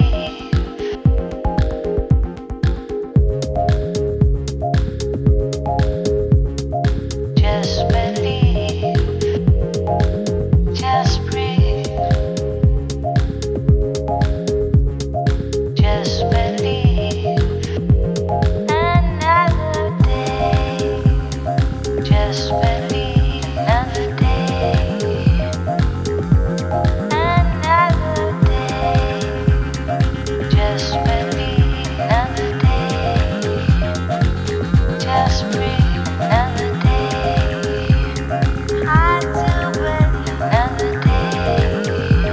So hard to breathe. Not so hard to believe. Another day. Ne güzel şarkı be. Vallahi yanlışlıkla güzel şarkılar çalan radyonuz Radyo Karavan. Devam ediyoruz. Toni enişte ve Ayça yengenin sunduğu Ev Kendinizin mi ya programı bütün hızıyla devam ediyor. Şimdi gelelim William Blake'e. Şimdi bana bu çok sevdiğim arkadaşım Berkeciğim, canım Berkem, kızdır ama adı Berke koymuşlar. Ondan sonra benim zamanında beni Londra'ya götürdü. Böyle dünya New York'a götür. Böyle çok dünya görüşümü benim zaten vardı bir temeli vardı ama başka bir yere taşımış. Bak arkadaş, ne kadar güzel bir şey ya. Başka bir yere taşıyan. Tam entel canım. Kocası da BBC'de çalışıyor değil mi? Angelus. Onun annesi de İrlandalıymış. Ama ne acayip değil mi? Neyse, özel meselelerine girmeyelim. Şimdi ne de olsa enteller ya, enteller. Gerçi Berkeciğimde hiç öyle entel sevimsizliği yoktur. Neyse, sonra hayat bizim işte evlendik falan ama yani gönül bağımız göbek bağı ile devam eder. Çünkü her kız arkadaş biraz da annenin göbek bağına ama hakikaten yakından yargısız birbirini seven kız arkadaşların annenin göbek bağı kız arkadaşlarla devam ediyor gönül üzerinden. Çünkü sezgilerini onun rüyasında gördürür. Ondan çok iyi tanımana da gerek yok. Böyle bir şekilde kalbin onunla benzerlikler üzerinden sızlıyorsa sevgi, o zaman ne olur, ille görüşmene, çok iyi tanımana falan da gerek yoktur. Bir göbek bağı, gönül bağı üzerinden döner dolaşır bir DNA sarmalınca. Ondan sonra tabii abi, tanınmışlıklar bilginin üzerine, çünkü aslında her şey bilgi. Konu başladı. Şu anda gıcırt diye girdik kapıdan içeri. Çünkü bilgi aslında. Biz sevgi diyoruz, yok efendim gönül bağı, göbek bağı, böyle bunları hep biz metaforlarla anlatmaya çalışıyoruz. Aslında bunların temel tek bir cevabı olduğuna inanıyorum. Tek bir kelime. O da bilgi. Bak, Tanrıma her şey tek bir bilgi. Çünkü bak, babamı çok tanımasam da annem tam bir bilgi tapınıcısıydı. Kompleksleri, ondan sonra fallus, yok olmuş fallusu, babamla olan çekişmeleri. Babam çok okumuş etmiş bir adam. Hakikaten bilim bilmem ne kendini vakfetmiş ve babam da yaşamadığı için onun bilim üzerinden kendini hayatı boyunca, bendeki imgeler şunlar çocuklar. Ben babasala dair imgelerim şunlar. Ama ne yaptı, ne etti, ne oldu bilmiyorum ama imge dünyamda, yani Alice'in Harikalar Diyarı'nda babamın odası vardı. Bizim odalarımızın olduğu yerden ayrı yatak odaları, yani onun da yatak odası bizim taraftaydı ama salonun en ucundan açık denize bakan tarafında tam salonun yanında, salonun içinden girilen bir çalışma odası vardı. Burası benim için çocuklar babasala dair bir oda. Çok önemli bir şey. Kendine ait bir oda var ya, o benimki de mitlerle tanrısal bir babasala dair bir oda. Ve açık denize bakıyor. Fakat çok tuhaf bir şekilde babam açık denize bakan tarafına sunta çaktırmıştı. Bak ne kadar acayip. İnsan aslında kendine dair bütün bilgileri var. Pencerenin önüne ya da benim kafamdaki imgede babamın açık denize bakan bak, ağlamam geldi şu anda. Belki de bunu ben böyle yazıyorum. Benim gerçeğim bu. Belki yalan Ama benim gerçeğim babamın denize bakan odası, çalışma odasının denize bakan tarafında kitaplık koymuştu ya da suntalem vardı. Deniz görünmüyordu. Deniz nedir? Gelecektir, yaşamdır, maceradır, açılmaktır. Aslında demek ki ben kafamı babamda gelecek ve açılmada aslında öldürmüşüm ya da o zaten öleceğini biliyormuş. Ne fark eder? Zaten ölmüş bir adamın üzerinden ben bir mit yaratırsam, suntalem çakarsam o metin denize bakan, geleceğe bakan tarafına, o zaman ne farkı var ki? Ha adam kendi bilerek bunu yaptı sezgileriyle, ha ben onu imgelemde öyle yazdım hafızama. Buraya kadar tamam mı? Karıştırdık mı? Karıştırmadık değil mi? O iyi. Ha. Şimdi ama benim annemin kompleksleri, fallus kompleksleriyle birlikte, babamla olan çatışmaları ile birlikte, benim annemle çatışmalarım, bilmem ne, o çekirdek ailenin bitmek bilmeyen, kişilik yapımızı belirleyen çatışmaları ve sevgiye dönüştüğü yerler, ihtirasa, arzuya dönüştüğü yerleri annem babamın ne kadar sevmese, nefret dolu da olsa, ne kadar bilim dolu bir insan olduğunu hep anlattı. Ve annemin sevgisizliğine rağmen bana anlatılmış iyi bir hikaye bu. Eğer anneniz birisini sevmiyorsa, o sevgisizliğine rağmen bir şeylerini takdir ediyorsa, o daha da gerçek, daha da sağlam oluyor. Ben bilim nedir, bilgi nedir bilen bir insan değilim. O yüzden, ama şimdi bu bir imgelem olduğu için benim için babasala dair olan hep bir bilgi oldu. Bak, benim bütün komplekslerim bilgi üzerinden, değil mi? Ve bir şekilde kendimi hep kapıcı gibi hissediyorum bilginin yanında. Hep kapıcı gibi hissediyorum. Sanki 4 numaraya hep bilginin 4 numarasını hep ekmek, gazete taşımam. Abla başka bir şey lazım mı? Hoca hanım filan gibi, böyle bir maalesef. Biraz bu tabii orta sınıf asker çocuğu annenin de etkisiyle zaman zaman etikete de kayabiliyor galiba, bilimsel bir etikete, ama oradan sıyırmaya başladım üretimle birlikte. Bak, insan kendini ürettikçe dönüştürebiliyor. O yüzden çok önemli. Üretim çok önemli bir şey. Onu da bilgiyle ancak yapabiliyorsun. Ama ne kadar dilemma lan hayat. Neyse, dün William Blake'in, şimdi tabii 100 yıl ben çalışsam anca biraz bilgi sahibi olacağım için yüzerken de ama anam William Blake dinliyorum. Şimdi bu William Blake'i ben hayatımda hiç duymamıştım. 4 sene önce, pandemiden hemen önce. Hatta pandemi sırasında galiba Berke ile biz çok yıl, yani 2 yılda 5 yılda bir kere bir mesajlaşırız. Ondan sonra ve Ayça, sana bazı kitaplar yolladım diye Berke'den bana bir mesaj geldi. Hediye bana kitap yollamış. Abi içinden böyle çok güzel ciltli, çok şahane bir kitap çıktı, William Blake diye. Anam üzerinde de kara kalem, Mehmet kara kalem mi bir herif vardır hatta resim tarihinde, bu Arap dünyasından, değil mi? Bilirsiniz, kara kalem Mehmet diye bir herif. Onu birazcık baksanıza, bir ismini falan bir araştırın gün içinde. Ondan sonra aynı ona da benzettim ben çizimlerini, bir şekilde onu hissettirdi bana. Sanki İngilizlerin Mehmet kara kalemi gibi geldi. Siyah kalem mi, öyle bir şey işte. Ondan sonra abi belli herif böyle eski zamanlardan, açtım, anlamıyorum bir şey. O zaman atölye de yok. Anlamıyorum. Yani atölyeden önce de de tesadüflerle de alakalandıramıyorum. Yani tesadüf diye bir şey yoktur filan falan, böyle derinine de düşünme, bakma gibi şeylere de kendimi hatırlatmadığım bir durum. Toni maymun gibi kafasını kaşıyor. İşler birazcık sıkıcı ve maymunu, ben de bir şey mesela bana böyle biraz dinlemesinde biraz ağır geldi ya da sıkılıyorsam kafamı maymun gibi kaşıyorum, biliyor musun? İlk maymunuma dönüyorum. O da var ki içimizde. Neyse. Şu anda biraz sıktım kendini bilir dinleyiciyi. Hadi devam edelim o zaman. William Blake'e sonra ben devam ederim. Senle devam edelim. Yok ya, anlat işte ne Yok sıktım artık, mastürbasyona girdi işi. Ayıp oluyor yani dinleyicinin yani kafasına. Değil mi yani çocuklar, size de kızlar. Ya o zaman haberlere bakalım biraz. Tamam, bakalım sonra. Müthiş bir haber var İngiltere'de. İngiltere biliyorsun sanayi devrimini yapan, değil mi? Şu anda İngilizceyi dünyaya yayan, birinci dil yapan, üzerinde güneş batmayan imparatorluk, terbiyesiyle meşhur, değil mi? Asaletiyle meşhur. Evet. İngiltere'de kadın cerrahların 1/3 erkek meslektaşları tarafından cinsel saldırıya maruz kalmış. Saldırıya maruz. Aynen. Ve ameliyat sırasında. Yok canım. Evet. Ana. Yani ameliyat sırasında herif ameliyata bakacağına hatuna saldırıyor. Bir dakika. Yani Doktor kadına mı saldırıyor? Doktor cerrah, evet. Kadın cerrahlar erkek cerrahlar tarafından taciz edilmiş abi. 1/3. Ameliyat sırasında olduğunun altı çiziliyor mu? Çiziliyor, evet. Bak bu önemli bir şey çünkü. Bak, Kadınlar erkek cerrahların giydikleri önlüklerin içinde onları ellediğini, ereksiyon olduklarında bacaklarını sürtündüğünü, terlediklerinde ise yüzlerini göğüslerine sildiğini anlatıyorlar. ama hastane ortamı Toni. Şimdi bak gene maalesef konuşacağım ama yani yanlış da olabilir ama ben öyle hissettim şimdi. Birazcık bir iki kelime de okumuşluğum var ya. Abi şimdi bak bu derinin altı denen şey biraz sıkıntılı bir şey, tamam mı? Girme, kesme, sadomazo bir durumu var. Hastanelere bak, fuhuş yuvasıdır. Şaka yaptım şaka. Abi yani tövbe yarayı bana bakın, Hemşireler ve Doktorlar Birliği'nden ben öncelikle özür diliyorum, öyle komikliğine diyoruz, bakmayın. Esas radyolar fuhuşun önünde gene be. Siz ne konuşuyorsunuz? Neyse şimdi ama oralarda çok aşk ilişkileri, seks şeyleri ben çok duydum yani hikaye. Çünkü niye biliyor musun?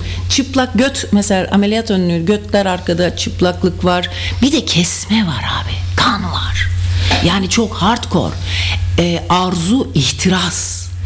Sebebi bulunamamış, asla da cevabı olmayacak olan arzunun o kırmızı doluluğu, değil mi? Doğurganlık, kan, revan, bunlar tahrik edici, kışkırtıcı şeyler aslında. Kırmızı renk niye kışkırtıcı? Kan abi. Bak bu İngiltere'de kayıtlı İngiliz Cerrahi Dergisi'nde yayınlanacak olan yeni bir araştırma bu, tamam mı? Ve İngiltere'de kayıtlı erkek ve kadın cerrahlar isimlerini vermeden bu araştırmaya katılmaya davet edilmişler. Toplamda 1434 cerrah yanıt vermiş ve bunların yarısı kadınmış. Araştırmada öne çıkan bulgular şu şekilde: kadınların %63'ü meslektaşlarının cinsel tacizinin hedefi oldu.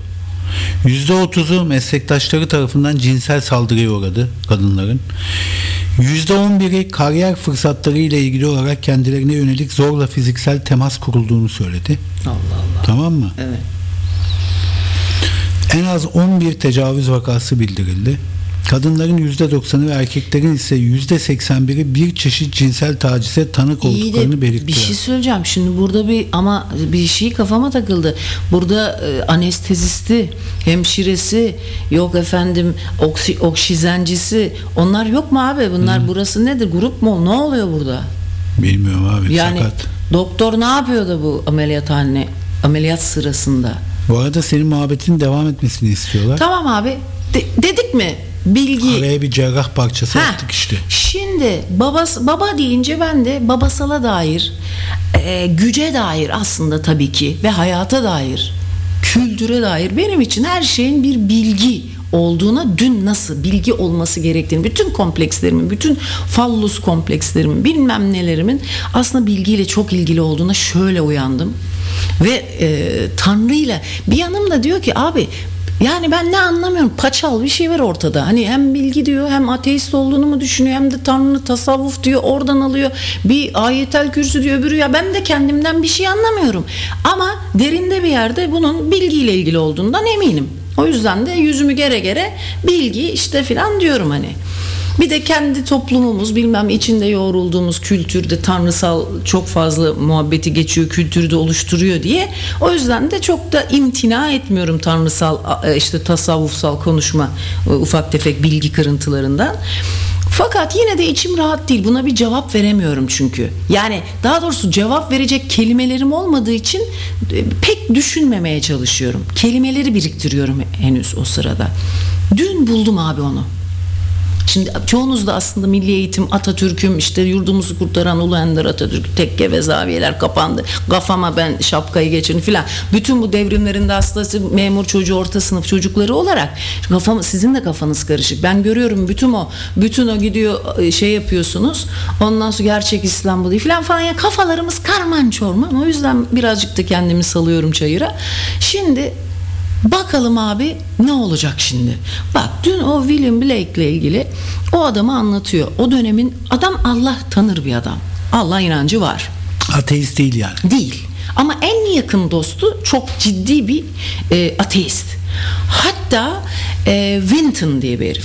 Evet, hatta onun hakkında diyor ki o ateisttir ama diyor Papa'dan daha çok din bilgisi vardır diyor. Tabii gerçek Yani entelektüel. neye karşı olduğunu iyi bilir diyor. Evet.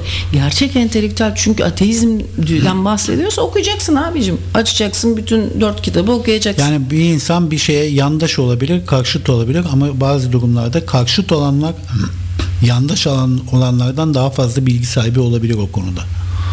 Ya çok güzel ya. Babamın sesini duydum şu anda kulaklarımda, ki ben hep tabiat ananın sesini duyardım. Şu anda var ya, babamın sesi bana ne dedi biliyor musun abi? Ne dedi? Abi oku dedi. Ben ne yapayım baba?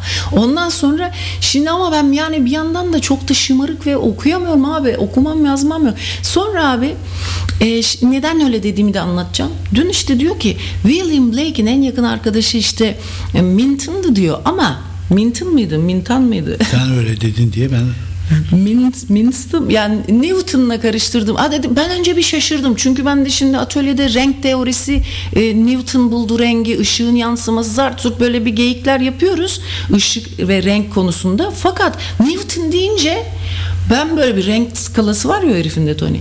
Ondan sonra dedim, çok sevindim. Bir dakika dedim, bu herifin de mi kafası karışık? Çünkü Newton hem çok Allah tanır, kendine özgü de bir inanç sistemi var. Herif diyormuş ki kendi sisteminizi kurun. Eğer kendi sisteminizi kurmazsanız başkalarının sisteminin köpeği olursunuz. O yüzden adam kendi sistemini kurmak için hayatını vakfetmiş.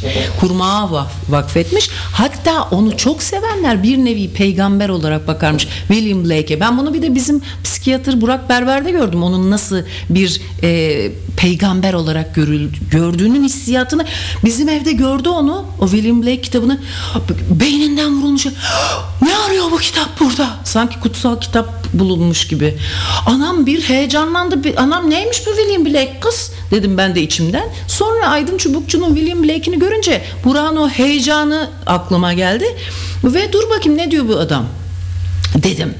Bu arada ben de ama Aydın Çubukçu'nun da Instagram postu, neden bu adamı ben takip ettiğimi anlayamadım. Dün bir fotoğraf yayınlamış. Bu adam kim lan dedim. Ben bunu niye takip ediyorum? Bir baktım Berke like'lamış. Allah Allah. Berke de takip ediyor. Bir baktım kimler takip ediyor? Çok bayağı bildiğim, tanıdığım ressamlar, felsefeci. Allah Allah dedim. Çok az şuncağız bir takipçisi var ama belli ki adam yani biri yani, ve Sivaslı kızlar. Kız Sivaslı çıktı.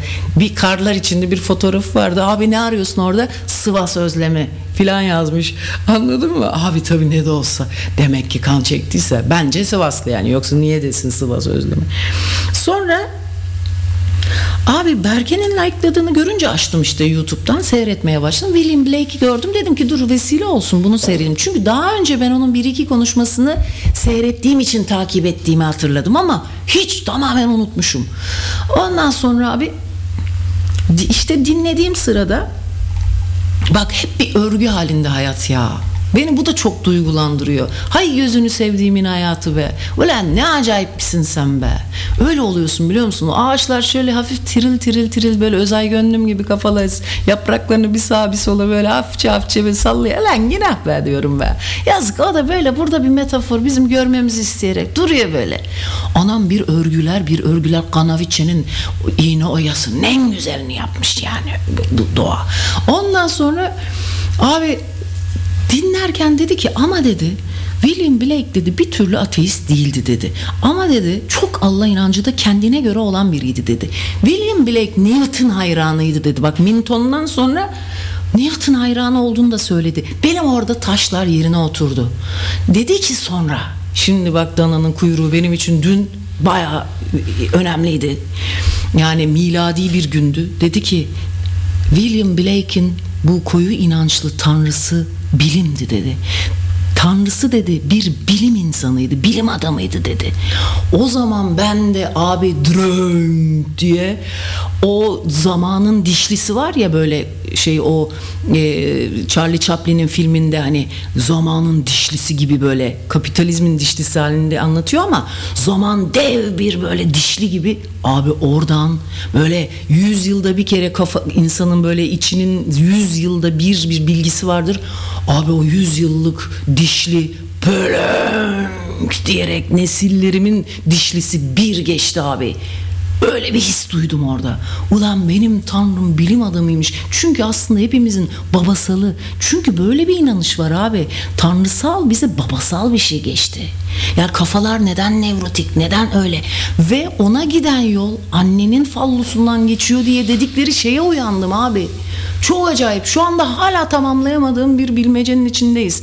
Benim anlatacaklarım bu kadardı. Bilmiyorum sıktım mı, bilmiyorum bir şeyler anlatabildim mi, ne anlattığımı ben de bilmiyorum ama sanki bir şey anlatmış olabilirim. Vay be. Bak enteresan bir bilgi geldi Amerikan Havacılık ve Uzay Dairesi'nden, NASA'dan yani. James Webb Uzay Teleskobu uzak bir gezegende yaşam belirtisine dair henüz kesinleşmemiş veriler elde etti. Azgüme. Tamam mı? Dimetil sülfit DMS adı verilen bir molekül tespit etmiş uzak bir gezegende. Ve bu molekül dünyada yalnızca canlılar tarafından üretilebiliyor. Ve bu moleküle rastlamış ama şu anda yeterli bilimsel destek yok arkasında henüz. Ama bu başka bir gezegende hayatın başlangıcı olabilir. Olsun. Abi bu da örgü. Bu da örgünün parçası. Çocuklar yemeyin. Ama ne kadar uzakta bu gezegen? 120 ışık yılı uzakta. Güzel. Güzel.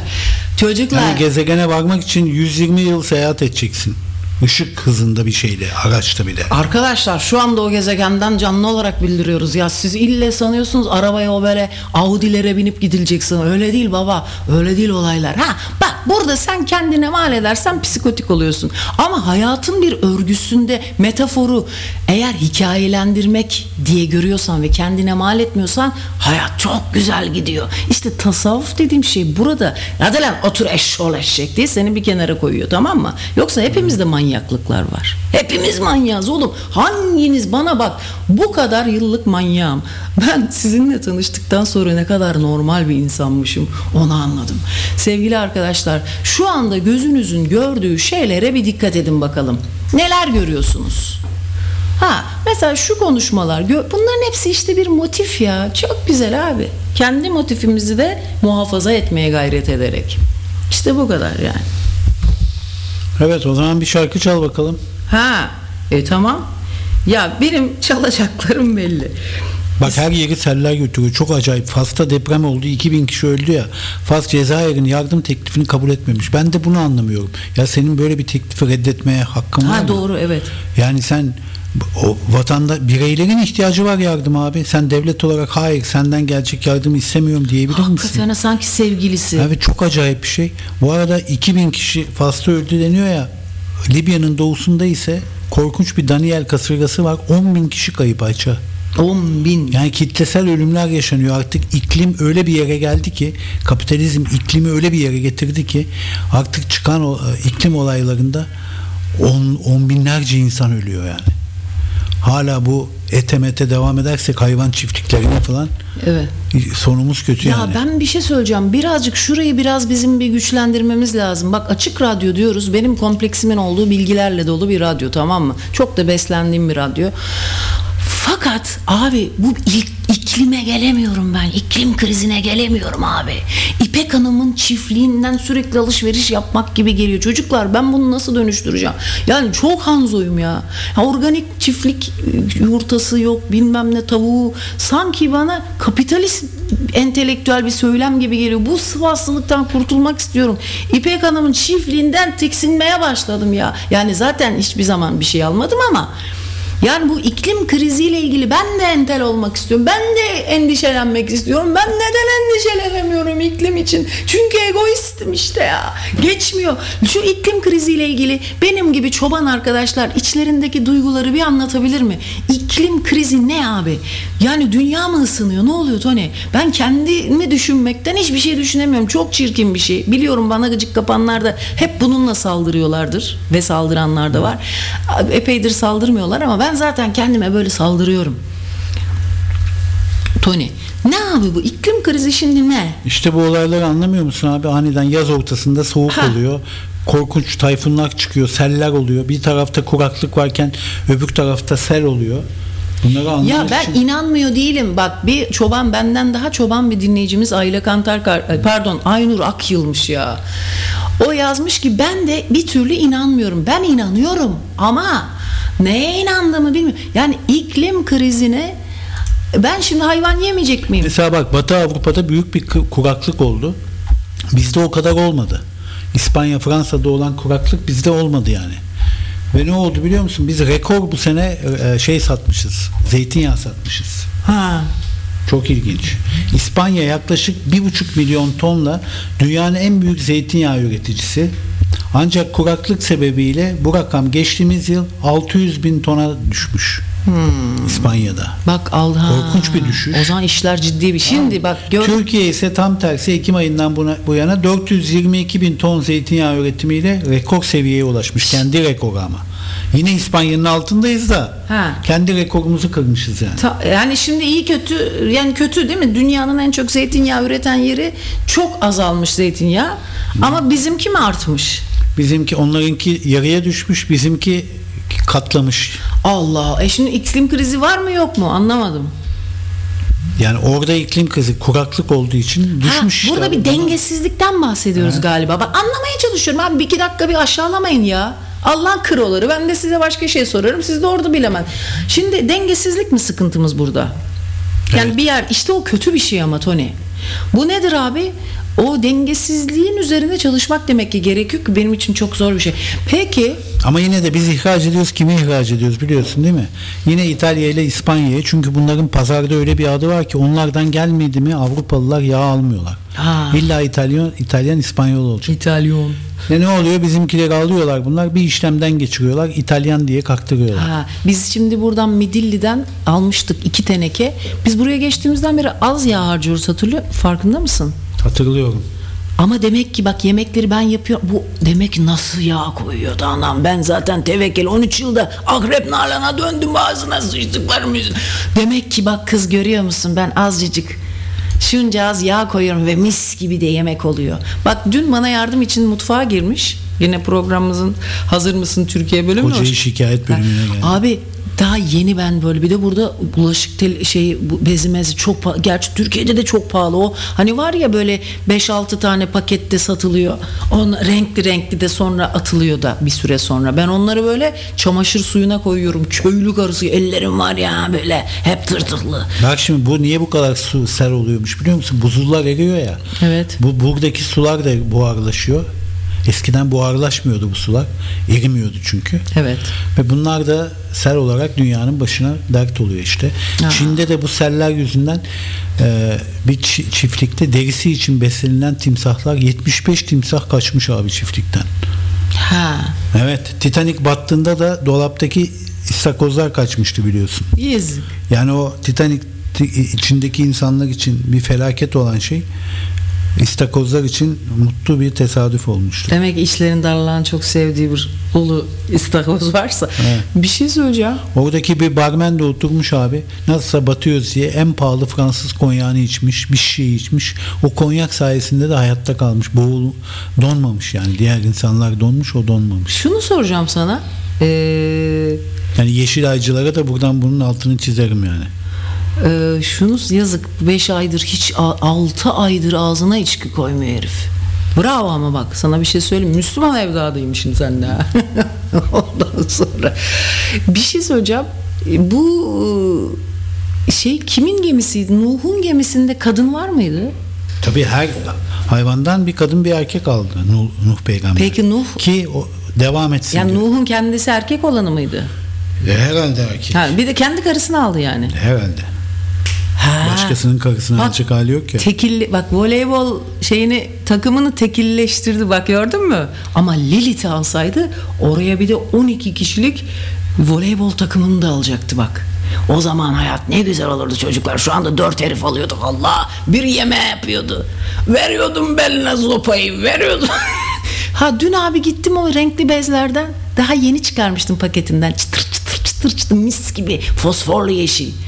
Dün sabahleyin var ya, bu sabah elimi bir attım, kaydı elimden, yağcılık diye böyle kaydı. Ya bez kayar mı insanın elinden? Yağdan kaydı. Şimdi oraya böyle pirilleri bastudun böyle bekletin. Ondan sonra sana bir şey söyleyeyim. Hayatta bütün her şeyi entelektüel olarak bileceksin deseler, bak en büyük kompleksimden bahsediyorum. Gene Sivaslı olduğunu anlayacaksın. Diyelim ki çok büyük zevk, muhabbetler, elinde götünden tutmuşsun şarap kadehini. En güzel Fransız şarabını içiyorsun. Aynen öyle oldu böyle oldu diye anladığın muhabbetlerin içinde mi olacaksın deseler, yoksa böyle çamaşır suyuyla mis gibi bezlerin böyle tertemiz olacak, yerler gıcır gıcır olacak. Evin içinde sürekli kuyruk yağıyla beraber yemek pişirmiş olacaklar. Böyle camlar cayır cayır parlak olacak deseler, ben bunu tercih ederim. Aman bana be, öbürlerine. Man sana sıçtık var. Neyse, sonra meğersem Berke Aydın Çubukçu'yu tanıyormuş. Londra'da, hatta Berke Londra'da onunla William Blake sergisini ikisi gezmişler. Ama beni hatırlamaz Ayça dedi. Ama onun teyzesi çok ressam, onun çok yakın dostuymuş. Ben şimdi bir şey yapıp onu bir davet etmek istiyorum. Aslında Patreon'a da koysak o sohbeti. Patreon'a üye oldunuz mu? Bir dakika, bir saniye. Biz sizi dinledik. Sizin vasıtanızla kendimizi dinledik. Peki ama siz Patreon'a niye üye olmuyorsunuz? Hayır, yani bu şımarıklık ne? Bu neyin şımarıklığı? Kimsiniz lan siz? Senin bir tane burada bağımsız radyon var. Sen ona tabii ki üye olacaksın ya. Ne münasebet üye olmamak. Biz oraya program arşivlerini koyuyoruz. Kadın aramalı var, cadı kazanı var. Belki bak, öğretmen bir olan süredir yok kadın ama bugün var, bugünlerde. Kadın dinleyicimiz diyor ki, ben diyor bir yıl öğrencilerle beraber Nuh'un gemisi ve hayvanlarının maketini yapmıştım. Ay derste. ne güzel ya. Fakat insanı unutmuşum. Dönemin Milli Eğitim Müdürü gelmişti sergiye. O fark etmişti diyor. İnsan nerede burada demiş. Ben deseydin. Hı-hı. Zaten sen, nasıl bir içselleştirmedir ki Nuh'un gemisini yapan kişi olarak onu, insanı koymamış. Ama herif niye yok orada? Ama hayvanlarda bakıyorsun, çift olarak baktığın zaman genellikle erkekler daha güzel geliyor değil mi göze? Abi Nuh bireyin o gemisini yapmış. Bak, kadın erkek hiç fark etmiyor. Nedir? Nuh birey değil mi? Kadın ya da erkek olup olmadığını, Allah Allah. Sahne Nuh diye kadın ismi olabilirdi belki de. Belki zamanında öyleydi. Bak mesela Suat eskiden kadın adıydı yani. Aydın değil mi? Eskiden, hala da kadın adıdır yani. Hatta annemin arkadaşı var, Ayhan teyze. Onun damadının adı da Ayhan. Mesela. Her şey, ama bak ne yaptık? Ay çok konuştum. Şarkı çalacağım. Yani, sen mi ben mi? Ben çalacağım. Sen mi ben mi? Yazık, o kadar sıkılmış.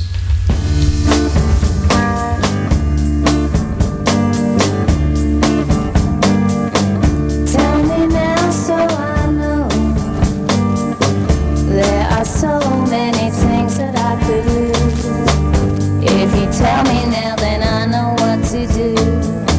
Tell me now, so I know. Tell me now, so I know. There are so many things for me to say. Without your love, I just couldn't live each day. Tell me now, so I know. People tell me that you'll just drift away. Oh, believe me, I need you more each day. You are my hope, my everything. I live just for you. I love you deeply, but I guess it doesn't show. I ache inside, but my lips can't let you know. Oh, darling, please tell me the truth. You know I live just for you. Tell me now, so I know. There are so many things that I could do. If you tell me now, then I know what to do. Tell me now, so I know.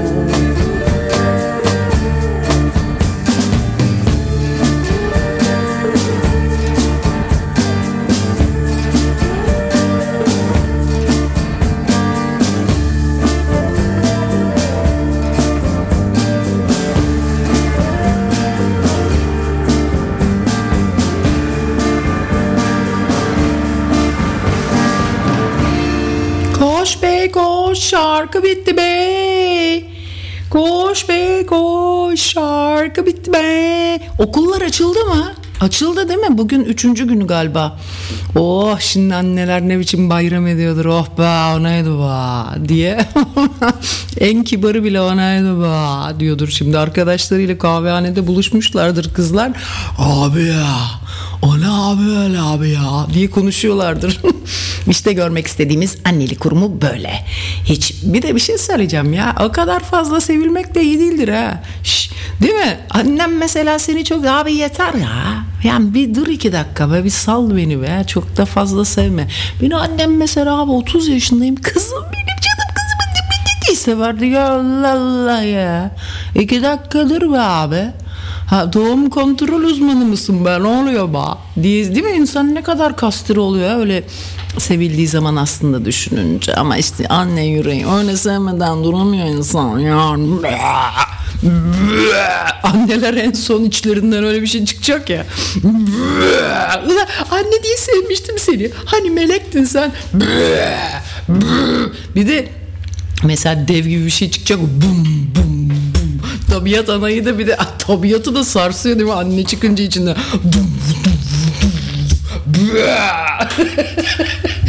Annelerimizi seviyoruz. Cennet anaların ayağının altındadır sevgili dinleyenler. Bir saniye. Yani biz çocukken esprileşiyorduk, annelerimizin ayağının altını açıp böyle kaldırıp bakıyorduk ayağının altında. Cennet neredeymiş diye. Niye? Evet. Yaptın bunu sen? Sen yapmadın mı? Hiç yapmadım. Ay zaten sen sevimlilikten öleceksin, espri kumkuması. Yazık be, bu da böyle ne yapsın bütün gün evde. Abi ne demek lan bütün gün evde? Ya evdeyiz ya işteyiz. Bizim evimiz aynı zamanda işimiz de evimiz de abi. Ha. Kaç sene oldu bir de. 7-24 13 yıldır Ayça Şen'le evli kalmayı başaran adam. Literatüre geçeceğim. Men on the Earth müydü neydi? Biri yazmış ki biraz nefes aldık demiş 7 şarkıyla. yıldır. Bir dakika 7 yıldır mı dedin sen? Kaç yıldır dedin? 7 yıldır. 7-24 dedim. Ha 7-24. 7 yıl desem oradan bir kavga çıkar bence. Tabii ki. En az 2 kavga çıkar oradan. Aşk olsun tabii ama 7'yi bir yere bağlamak lazım. İşte burada Devlet Bahçeli faşist tarafını... Bak, bir kadın dinleyicimiz diyor ki evet bütün cinslerde erkek daha güzel olur çünkü dişiler eş seçer. Oha! Kim ya bu? Darwin. Tam bir heteroseksüel bu kadın. Abi bir dakika. Bizi Darwin mi dinliyor lan? Vay be. Allah rahmet eylesin. Yani Darwin. erkekler güzel çünkü kadınlar seçiyor. Seçme hakkı onlarda, doğru. Erkek seçtiğini zannediyor halbuki seçiliyor. Bak birisi yazmış, Emine kardeşimiz, kadınlar hamamını çok özledik. Evet, özlem artık yastan çıktı. Onun yas dedi, dün konuştuk. Ondan sonra bir iki gün artık dedi Ayça programlara dönebiliriz. Benim Diyor yası ki bitti. sen diyor enişte Bitmez diyor mi? büyük ikramiyeyi çekilişsiz kuralsız sen kazandın diyor. Vay kardeşim benim be. İşte budur. Bunu kız söyler ama. O bir erkek söylüyor. Hadi canım. Evet, evet. Vay kardeşimmiş. Kaç yaşındaymış? Öbürü de diyor ki dünden bir Namlı'nın önündeki olay vardı onu anlatmadı Ayça Şen. Namlı'nın önündeki olay yoktu. Siz bir olay var sandınız. Namlı'nın önünde ne olay olabilir ki? En fazla şeyler, valeler birbirine girmiş olabilir. Hani ben alacağım o şeyi diye. Bahşiş diye. Ya Namlı'nın önünde ne olay olabilir ki? Ya, Ya. bayrak muhabbeti abi. Ne bayrağı? Hani bayrak. Ha o Namlı. Kız, Herhalde abi. Kız bunlar çok iyi çocuklar be. Vallahi. Olayı anlatmıştım bir daha anlat bak. Vallahi kaçıranlar ben var. sana bir şey- Ben gözümle gördüm bu olayı Bak, doğru. tanımadığım müddetçe çok kardeşim O gibisin. Karaköy'ü ben çok severim ya nedense. Ben de severim. Ben çok seviyorum. Ben Yani sen hiç de moda severim. değildi biliyor musun orası? Ben hep olimpiyata giderdim. Takılırdım böyle ikinci katta cam kenarında. Ben işte seninle orayı fıstık çok gibi. sevdim. Biz seninle İstanbul'a gittik. Sonradan öğrendim ki garson Dursun'dan Orhan Pamuk da gelirmiş oraya. Evet, zamanda oraya hep entelejansiyanın yeriydi orası. Anlat şu Namlı'nın anıtını. Namlı'nın orada abi. Ben daha ilk hayata yeni başlamışım. Yazık bir çocukta bir manitamdı böyle uzun süreli ilişkilerden bir tanesi oldu. Bana da çok güzel bebe pembesi bir hırka hediye almış. Yazık. Ondan sonra ve birlikte çıktık işte. Ben de üniversiteye yeni girmiştim o sene. Yazık bu da sabahın 4'ünde gitmiş Toni. Üniversite sonuçlarına bakmış. Ne kadar temiz ilişkiler yaşıyor insan o yaşlarda aslında. Gitmiş bakmış. Ne hangi yaşlarda? Abi ben işte 18 yaşındaydım. 19 yaşındaydım. Bu sabah 4'te kalkmış. Üniversite sonuçları o zaman cama asılırdı bu Mimar Sinan'da. Gidip bakmış, sonuca bakmış. O zaman internet falan yok. Kazanmış mıyım, kazanmamış mıyım? Senin için bakmış. Ay bu çocuk nasıl, neredeyse ağladı mı, ağlayacak mıydı bir şey? Evet, ne kadar güzel ya. Sen yapar mısın böyle bir şey? Bakarım tabii ya. Niye Gider bakayım? misin 4'te? Giderdin sen de ha. 4'te olmasa da O yaşlarda yapılıyor 14'te bunlar git. ya. O yaşlarda yapılırdı. Orayı bu gıcık da yapmıştır. Duygular kabarık o yaşlarda. Macir kızlarını bulup yapmıştır. Ama Çok- terse döndü mü de kötü oluyor. Yok be. Tabii duygular Kim? çok duygusalsan eğer en ufak bir reddedilişte daha çok yara alıyorsun. Ya bunlar beyefendicilikler canım bizim yaşta. Neyse ondan sonra Bunun da beyefendilikle hanımefendilikle alakası yok. niye pisleşmekten bahsetmiyor musun? Hayır abi, yara alıyorsun. Pisleşmesen de içinde deprem oluyor yani. Neyse bu işte bir tane de bana hediye bir kazak almış doğum günümde. Tamam mı? Çıktık abi, ben de üniversite o zamanlar olur ya böyle, gelir beraber yürüyerek gidersin, sen ne gelir filan falan. Abi bir tane adam ilk defa mı hayatta? Niye kazak aldı sana? Üşümeyesin, sarılmayasın Kışın diye. işte. Sarılmayasın diye herhalde. Kış ayı. Ondan sonra bir çıktık abi, vapurdan indik. Bir tane adam üstünde çıplak ve tir titriyor herif. Böyle sokakta hiçbir şey. Ben hemen, çocukcağız çok bozuldu ama o üstümdeki onun aldığı kazağı herife verdim giysin diye. Abi akşama bir gittim, o eşşoğlu eşeğin evladı yine üstü çıplak. Meğer dilencilikten. Ben ilk defa hayatım ne kadar aptal. Meğerse yolunu öyle buluyor. Aptal olduğumu orada hemen zaten dinleyici İşte anlamış. soyunarak yolunu bulan bir tek striptiz sanatçıları değil demek ki. Neyse biz işte Bir gün hatırlıyor musun, Sakız'da çok acayip bir gidiyoruz Emborga'ya, böyle köy yollarından. evet. Çok acayip güzel fizikli bir kadın ama yaşı da var. Ama böyle uzaktan bakınca yaşı yokmuş gibi geliyor. Çünkü Bu fiziği amma çok bakmış düzgün. be. Aldık, otostop yaptık, aldık. İşte kadın anlattı bir şeyler. Romanyalıyım ben falan, burada çalışıyorum dedi. Ne iş yapıyorsunuz dedim ben. Striptiz sanatçısıyım dedi. O anda bir anda tabii eyvah.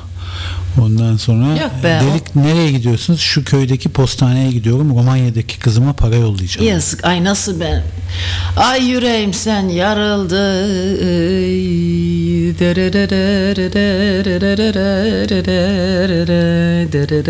Ama bir şey söyleyeyim, striptiz sanatçısı olsam otostopla bindiğim bir arabada mesleğimi icra eder miydim diye düşündüm. Çok gariban. Ama biz bir çifttik, o yüzden tehlikesizdik yani. Ya gariban. Ama iki erkeğin arabasına binseydi muhtemelen mesleğini söylemezdi bence. Söylemeyebilirdi. Belki de söylerdi. Bence söylemezdi. Nerede kalmıştık? Namlı, evet, anlat şu anını da. Ya üşeniyorum anıyı anlatmaya. Daha önce anlatmıştım. Toni de şahit oldu. Bir kere de anlatmıştım zaten. Ya bir bayram falan vardı. Oradaki büyük katlı otoparka herhalde büyük bir bayrak asılacak. Ama çok büyük. Çok Bina büyük kadar yani. bir bayrak asılacak, tamam mı? Bunun çevresinden 4 kişi bu bayrağı tutmuşlar. Daha fazla. Yani evet ya, kenarlarından da tutuyorlar falan ama bu bayrağı açmışlar, bütün Karaköy'ü kaplıyor. Arkadaşlar benim en sevdiğim şey annemden geçme CHP teyzesidir. Tamam, o hitabet hastasıyım. Bir baktım bel vermiş, bayrak yere hafifçe sürülüyor. Ben bunlara, bana bakın, o bayrağın yere nasıl, bunlar ne oldular biliyor musunuz? Bembeyaz oldular. Hemen herkes koşmaya başladı. Ben bunlara cayır cayır, siz nasıl öyle, abi nasıl bir söylev çektim çocuğu. O kadar güzel bir hismiş ki, Karaköy meydanında herkese gidip sen nasıl bu bayrağı filan diyerek, çok güzel bir hismiş söylev çekmek. Yani tabii buradan başka yerlere de insanın zihni uzuyor ama bu zihninizle uğraşamazsınız çocuklar. Nereye kadar savaş bir yere kadar yani. Evet, bir dinleyicimiz diyor ki acaba başkanıma sorar mısın diyor. Buyurun. Striptiz onun için bir sanat mıdır diyor. Şimdi böyle olduk ha. Ulan götü baktılar. Ulan siz gelirken biz gidiyorduk ve ben hepinizin alayınızın ne mal olduğunu bilmiyor muyum sanıyorsunuz? Gizli kapaklılar. Gizli kapaklılar. Yine kapak edeceğim size. Hayır, striptiz sanatçılığı sanat benim için değildir. Sana göre sanatsa olabilir ama benim için ekmeğini kazanmanın bir yoludur. Çünkü ben striptiz kulübe gittim ve çocuk duymasın şimdi, diyecek anam ne boklar yemiş. Çocuklar, bir erkek stripsçi de vardı. Onu da kucağımda dans ettirdim. Bunu da yaptım. Var mı yaptım? Hasettim de yaptım. Keşke benim adım annem Hasettim olsa. Hasettim. Hasettin, hatta hasettinle hasettim. Bak kız olsa hasettin olsun ki kadın haklarından yana. Erkek olursa da hasettim de bu çocuğu hasettim diye. Yani ben kendim sevişmek vasıtasıyla bu çocuğu iyi ki de doğurdum. Bununla da hasettim olsun. Bakın nasıl bir nüans farkı var yani. Öbürünün adı da kızın adı da hayat boyu hasettin olsun ya da bunu düşünelim bir ya. Hangisinin adı hangisi o? Kızın adı Hasettin mi olsun Hasettin? Hadi bakalım gerizekalı dinleyicilerimizle bu sorumuzun cevabını sizlere bırakıyorum. Kızlara verilecek isim bugün Hasettin mi olsun, Hasettin mi yoksa Hasiktir mi olsun ya da erkeklere diyelim. Evet sevgili dinleyicilerimiz programımız bütün gerizekalılığıyla devam ediyor. Yazık bu adam da nasıl olsa bakın kendinizi dinlemeyen biriyle evlenirseniz hayatta rahat edersiniz. Dün kendi kendim ona bir şeyler söylüyorum, tamam mı? Böyle bunun gibi çok yani şeyi aldım, böyle gargara gibi bir konuşmaydı deminki malum. Ondan sonra gargara yaparmış gibi içeride konuşuyorum. Buna da serum bağlanmış. Bir rahat ettim ha, vallahi serumla içeri gidiyor, böyle bir kafam dinleniyor yani. Bak ilk striptiz 1890'larda Paris'te yapılmış ve kıyafetlerindeki bir pireden kurtulmaya çalışan, kıyafetlerini çıkararak kurtulmaya çalışan bir kadın yapmış bu striptizi. Evet. Yani bir pire yüzünden kıyafetlerini çıkarıyormuş, anladın mı? Pireden kurtulsun diye. Şaka değil hesapta. mi? Yani oyunun adı bu. Anladım. Hı-hı. Evet. Sonra Mata Hari var. Mata Hari olayını biliyorsun, casus kadın, evet, dansçı orada. Dansöz. İki tarafa çalışan bir Mata Hari var 1905'te. Falan işte. Ama genelde pavyonlarda da oluyordu. Sen hiç gittin mi pavyona? Evet. Ne zaman gittin? Bir şey söyleyeceğim burada. Ne zaman gittin? Ne zaman? 1990'larda gittim. Bayağı eski. 97 falan galiba. Kimlerle gittin? Arkadaşlar anlatayım mı? Çok acayip bir hikaye. Abi, bu çok acayip bir hikaye. Ya çok gittim. Ya çok gitmedim de yani 5 kere gitmişimdir ömrü hayatımda. Şimdi ama ben tabii burada gay barları ve trans barları da sayıyorum. Onlar sayılır mı pavyon olarak? Tabii striptiz varsa sayılır abi. Ya striptizden ziyade şöyle bir şey vardı. Ya bir de mesela kadınla gittin, striptiz seyredeceksin. Baksan bir türlü, bakmasan bir türlü. Nasıl davranacaksın? Garip değil mi? Ona hiç gelmeyelim. Bir arkadaşım anlattı. Çok komikti Ayça. Amsterdam'a gittik. Çok komikti. Nejat'ı görsen. Kadın striptiz yapıyordu. Ay size artık bunu da anlatmayayım ya. Ya gelirler Yunan'da kapatırlar bizi ya artık. Bu kızın anlattığını anlatsam sana inanamazsın. Ben bile dudağım uçukladı, düşünün yani. Yani voleybol takımıyla yani bu pire yüzünden soyunmak da diyor, pire yüzünden deve yakmaya benziyor diyor bir dinleyici. Aşk olsun, çok komik bunlar ya. Pire yüzünden yorgan yakılır ama deve değil. Değil mi? Olur. Yani yorganı atmış üzerinden pire yüzünden. Evet, anlat hadi. Ya şöyle, hangisinde yasak olabilecek olanı mı yoksa yasak olmayacak? Ama yasak olmayacakla başla. Aslında bu da yasak olabilecek olan ama olsun. Şimdi bu arkadaşım benim o zamanki zamanlarda bir kanal vardı. Televizyon, işler ciddi yani. Bir televizyon kanalında dış haberler müdürü olarak çalışıyordu. Çok da yakın arkadaşım. Dış haberler. Evet, dış haberler. Ondan sonra program müdürü oldu. Ama ondan önce bu dış haberler müdürüyken burada da bir program müdürü bir adam vardı. Ben de arada en yakın arkadaşım olduğu için sık sık giderdim öyle. O yönetim bilmem ne bölümüne. Ne var abi falan böyle hep takılırdık falan. Benim iş yeri de oraya yakındı. En yakındı arkadaşım, öyle geyiğe giderdik falan.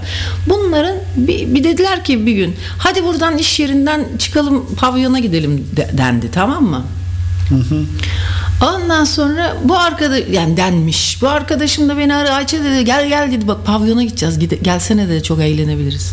Gittik travesti bara gittik. Önce bir dışarıda yemek yendi. Sonra yürürken herkes de kelle olmuştu. Sonra önünden ben de hiç içki içmiyorum, biliyor musun Toni? O zaman. Şimdi ben kaç senedir içiyorum. Neyse. Ondan sonra abi içeri... Şimdi günde 5 bira çakıyorsun akşam üzeri. Dün küçük 6 tane bira içtim demiştim ya. Evet. Sen dün hesapladın 3 taneydi. Hayır abi 4,5 tane büyük bira ediyor. Öyle mi? 330 abi, çarp 6'yla. Dün gittik işte Yorgo'da takıldık böyle kenarda. Orada da takılan böyle bir iki erkek arkadaş var. Biri gay, öbürü değil. Ama sohbet ediyorlar. Ama gay olan da Gay olan 5 tane içiyormuş. 70 yaşında falan. Gay olmayan da bir tane içiyormuş her gün. Ama şahane sohbetleri var. Onlarla sohbet ettik. Köyün geyi. Köyün geyi ama nasıl sevgili buluyor? Bak hem çok dedikodu yapılıyor ama adam da kahveye oturur gibi böyle bayağı normal köylülerin arasında. Herkes de biliyor gay olduğunu. Çok yakın arkadaşları da var. Geliyorlar, sohbet ediyorlar. Yorgo'ya dedim Ne çok güzel. tatlı muhabbeti var ama çok konuşur o diyor. Dikkat et diyor. Hani dedikodu manasında. Ha, çok konuşur diyor. Aman konuşsun. Ne konuşacak? Konuşsun ne olacak? Burası tabii abi ne de olsa köy. Ama bizim Kalamarcı Artemis yok piyasada. O bir ameliyat olmuş. Ondan sonra pek piyasalarda gözükmüyor. Onun çünkü ben kızı ameliyatla erkek olmaya karar vermiş. O da çok üzülmüş. Ondan da pek etrafa çıkmıyormuş. Ya ne acayip bir köy orası da. Bana bak, şenlikli köy. Güzel köy ya. Güzel, ben çok seviyorum. Ben de şahane bayılıyorum vallahi. O gece oraya gitmek terapi. Dur maaş geldi, dur her Hadi şeyden ya. aytan delirdim ya. Oo, emir Kimmiş? demiri keser. Aslı Akoğlu öz aşçılar, sevgi, delilik, bilinç. Vay kardeşim. Mayış yollayın lan sayın dinleyiciler. Dur bakayım. Ay o kadar mutlu oluyorum ki. Başka o kadar. Bütün gün. Biri de diyor ki pireyi deve yapmakla karıştırmış o arkadaş. Pire yüzünden deve yakılmaz. Çok komikmiş. Evet.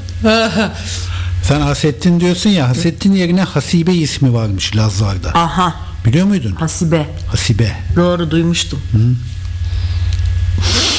Sonra anlat bakalım. Sonra işte yemek yendi. Yemekten çıkışta da tam da böyle nerede söyleyeyim size. Ay isimlerini bilmiyorum. İşte bu şeyler var. Hamburgerciler sokağı vardır. Bu arada kadınların da daha meraklı olduğunu düşünüyorum striptize. Şimdi düşündüm de sokakta giden bir kadına kadınlar erkeklerden daha çok bakıyorlar abi. Hele beğeniyorlarsa daha da çok bakıyorlar. Soyunan bir kadına da daha çok bakarlar diye düşünüyorum. Değil mi? Ben striptiz kulübüne gittiğimde bir yurt dışına gitmiştim. Ondan sonra kadının striptiz yapması bana çok ruhsuz gelmişti. Ama oğlanın striptiz yapması güzel gelmişti. Ama öbürü böyle çok görev icabı, sanki hani mesai saati bitse de kurtulsam dermiş gibi birazcık gelmişti. Ondan sonra oğlansa, yani hiç daha önce tabii bilmediğim bir şeydi, sektördü erkek striptizcilik. O yüzden de hani lap dance da yapıyorlardı. Dedim gel bakalım birazcık nasıl bir şeymiş. Ona ben dikkat ediyorum. Bak erkek striptizci olduğu zaman kadınlar deli gibi, çılgınlar gibi gülüyorlar ve eğleniyorlar abi. Ama kadın striptizci olduğu zaman erkekler gerildikçe geriliyorlar abi. Yanında kadın varsa. Hayır abi, kadın striptizi erkekleri eğlendirmiyor yani, geriyor. Ay dur, ön lobumu. Ama kadınlar coşuyorlar erkek striptiz işte. Neden acaba? Birini coşturuyor, birini susturuyor. Ben buradan Bunu bana yazsın dinleyiciler. Evet. Kaşınma lütfen. Hayır, ben Nilüfer Yeşilot'a seslenmek istiyorum, nöroloji profesörümüze. Dün bana yazmış cevabını. Neden? Striptiz konusunda mı? Hayır. Şimdi striptiz konusunda konuşurken neden benim ön lobumun daha üstünde, tam böyle kafamın tam ortasına gelen denk birazcık öne doğru ama ön lobda değil. Orası çok kaşındı. Mutlaka bir sebebi var o işin. Neyse. Evet, onun arkadaşı var Didem, biliyorsun. Senin de programcı. O da Samos'a geliyor. O da geliyor, evet. Evet. Ondan bir rica edelim, bir striptiz yapsın. Çok ayıp ediyorsun. Çok ayıp ediyor. Ama çok güzel dans eder. Evet, şahane dans ediyor. Orada abi. bize Arjantin tango muydu onun ismi, yaptı. Ben de gittim kursa. Onun adı neydi? Kursuna gittim ya. Tango. Flamengo. Flamenco. Flamingo. Bir dans yarışması yapalım orada. Bence dolayla onu yarıştıralım. Ve herkes oy versin. Nasıl abi? Hayır, çok ayıp. Niye? Hayır abi, güzelce özgürce dans edilsin. Niye oy veriliyor? Hemen bunlar da kadını görünce bunlar. Bu ne biliyor musunuz? Abi yarışma işte. Hayır, bu ne biliyorum, bunun şeye dönüşmüş hali. Lezbiyenler hani aslında lezbiyenden sayılmıyor, eşcinslerden sayılmıyor. Onlar sanki seks fantazisi yapar gibi gelir ya bunlara. Onun başka bir versiyonu. Ya erkeklerde de Dolap Mehmet'te kimi dans ettir? Murat Ardış'ı dans ettirelim mesela. Ya nedense Dolap Mehmet düşününce dans ediyor gibi, böyle bana nasıl dans etme bölümü ama nasıl bir his verdi biliyor musun? Bak, bir dinleyici var ya, bu çok acayip bir dinleyici. Ne diyor? Bu dinleyicide bir göt var sayın Deni, şaka. Bir kadın bunu yazan. Ben erkeklerin gerginliğini bir susar mısın lütfen? Ha? Ama öyle dedin Bir yani. sus lütfen ya. Diyor ki kadın bunu yazan, erkekler diyor geriliyorlar kadın striptizcide. Çünkü ereksiyon olmamaya çalışıyorlar. Ondan geriliyorlar. Olsam mı olmasam mı diye. Olabilir bak. Aha. Evet. Ondan sonra Başka ne diyorlar? Bakalım ne diyor? İşte program biraz katılın ya. Ayıp ya. Ve ne güzel geçmeye başladı. Gördünüz mü? Cinsiyet rolünü biz kadınlar diyor, cinsiyet rolünü bir kez değiştirmek komik geliyor. Yani erkeği soyundurmak bize komik geliyor. Yoksa cinsel olarak etkilendiğimiz için bağırmıyoruz. Erkek olma oyunu ve erkek striptizciyle coşmak diyor. Onun altında bizde cinsellik yok diyor. Babayı yok. Yok mu? Aşk olsun, çok güzel oğlandı ya. Ama doğru ya, kadınlar görsel olarak çok etkilenmiyorlar erkek. Ya o kadar. benim namusumu Mesela kurtarmaya erkek çalışıyor. kediler 7. kattan atlıyor abi aşağı çiftleşme döneminde.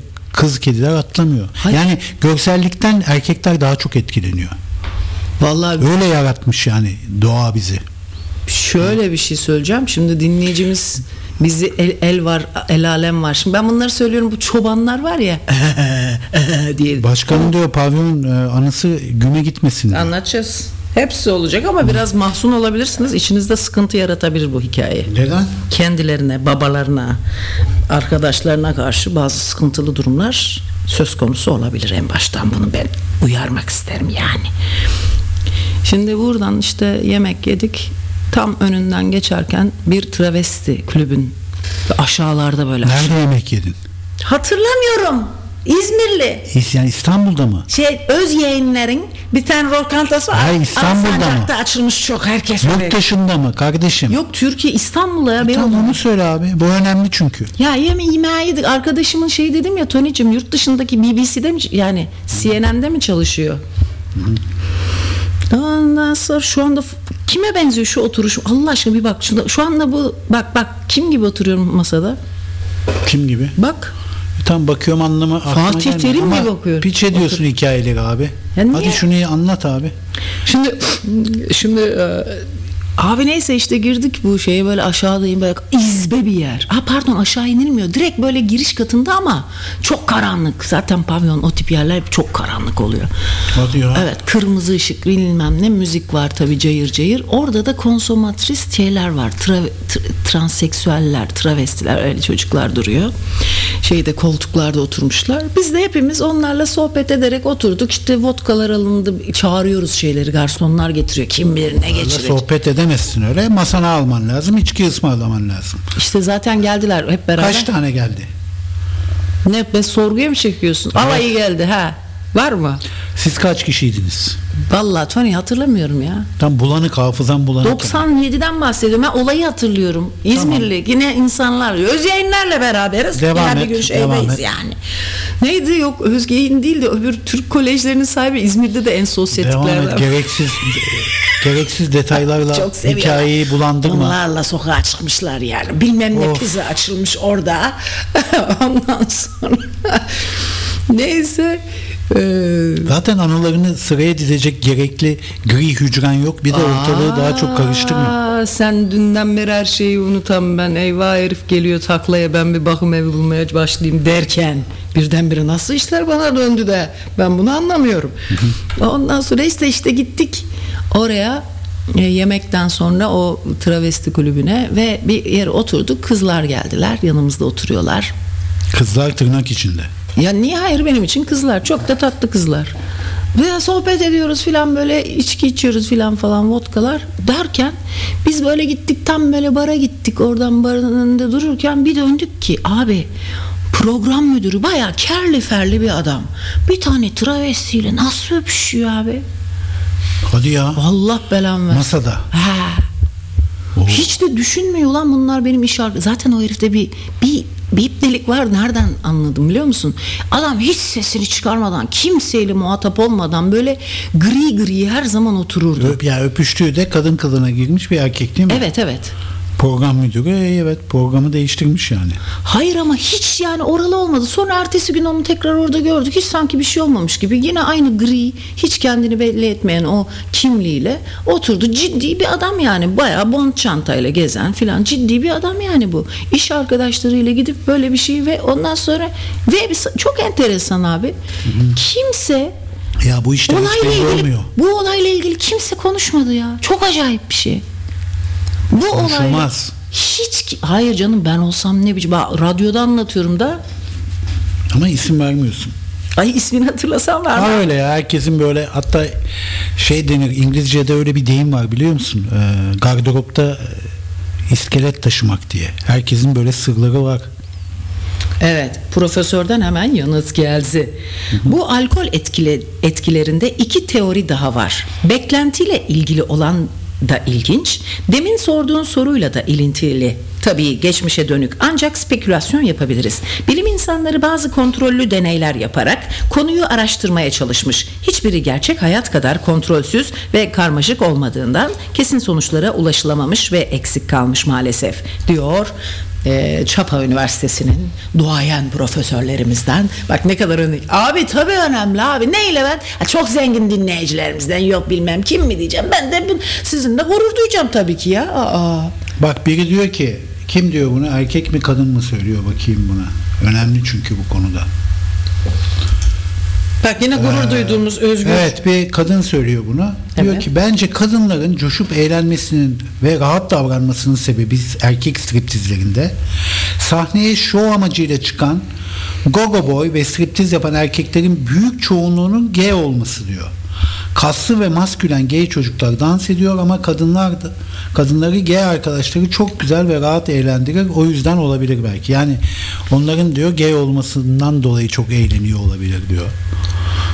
Nasıl olabilir. Yani striptiz sanatçıları, erkek striptiz sanatçıları genelde gay olduğu için çok eğleniyor olabilirler. Evet, gay olduğu zaten ama böyle tatlı bir havası vardı oğlan. Yok değildi bu çocuk gay. Gaydi galiba ya. Ya gay olmayan adamın ne işi olur ya, değil mi? Ya abi heteroseksüeller de soyunur abi. Soyulur mu diyorsun? Soyunur Yani gay tabii olmayan ya. derken şöyle yani biseksüeldir abi o işte, öyle bir şey vardır. Ya kendi bedenini çok fazla beğenip de bence eşcinsel olmayan çok azdır abi. Kendine çünkü öz hayranlık aslında o, kendi bedenine. Yani onun için önemli değil karşıda. Ben çok çoban gibi konuşuyor olabilirim ama. Ama bak bir kız dinleyicimiz yazmış, diyor beni Amerika'da üniversiteden arkadaşlarım götürdü Las Vegas'ta. Bir striptiz kulübüne Las Vegas'ta götürmüşler bu kızımızı. Ve bana söylemeden, çaktırmadan programdan önce bir kıza para vermişler. Herhalde bunun utangaçlığını biliyorlar. Ve kız geldi. Erkek mi bu? Kız. Kız olanına bir kız ayarlamışlar. Bir kız ayarlamışlar, evet. Ve kız da gelmiş bunun kucağına oturmaya çalışıyor. Tamam, ben istemiyorum diyorum.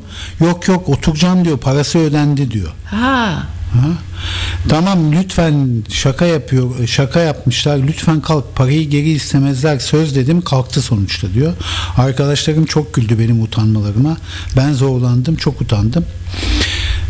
Ama burada utangaçlık enteresan bir şey. Bir de bu enteresan kızlara... bir terim. Hani hiç rahatsız oldum dese tamam. Ama utanmak biraz karşılıklı bir ilgiyle de alakalı bir şey değil midir? Ha?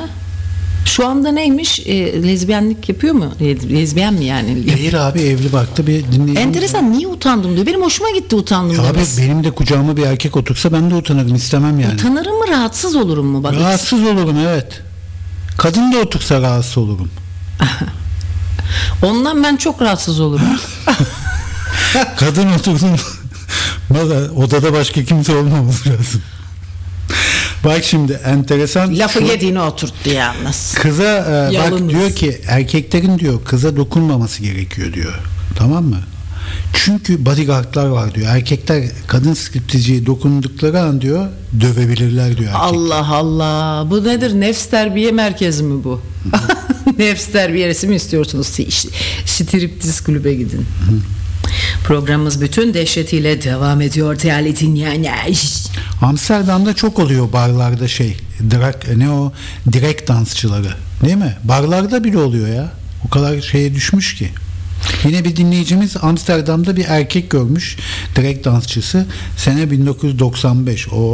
Milattan evvel. Bizim ya bir şey söyle. Bütün bu hikayeler bizim 90'lı yıllarda olmak zorunda. Benim dinleyici kitlesine bakınca yaşıtlarım. Şimdi hepimiz domez alsan villadalarla temizlik yaptığımız bir nerede bulacaksın da hiç canın istemez. Bir kere mafsalların ağrır. Ay akşama yemek. Bak hiç gerginleşmeyen, yemek yapmak lazım. hiç gerginleşmeyen bir erkek dinleyicimiz var. Hep gülümser, hep böyle güler yüzlüdür. O yazmış bu striptiz konusunda. Hüseyin bizim. Diyor ki erkekler striptiz izlerken zihinleri kayboluyor. Testosteron yönetiyor tüm bedeni.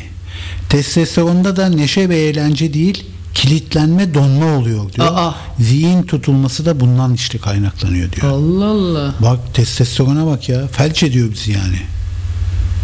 Sayın Başkan. Testosteron.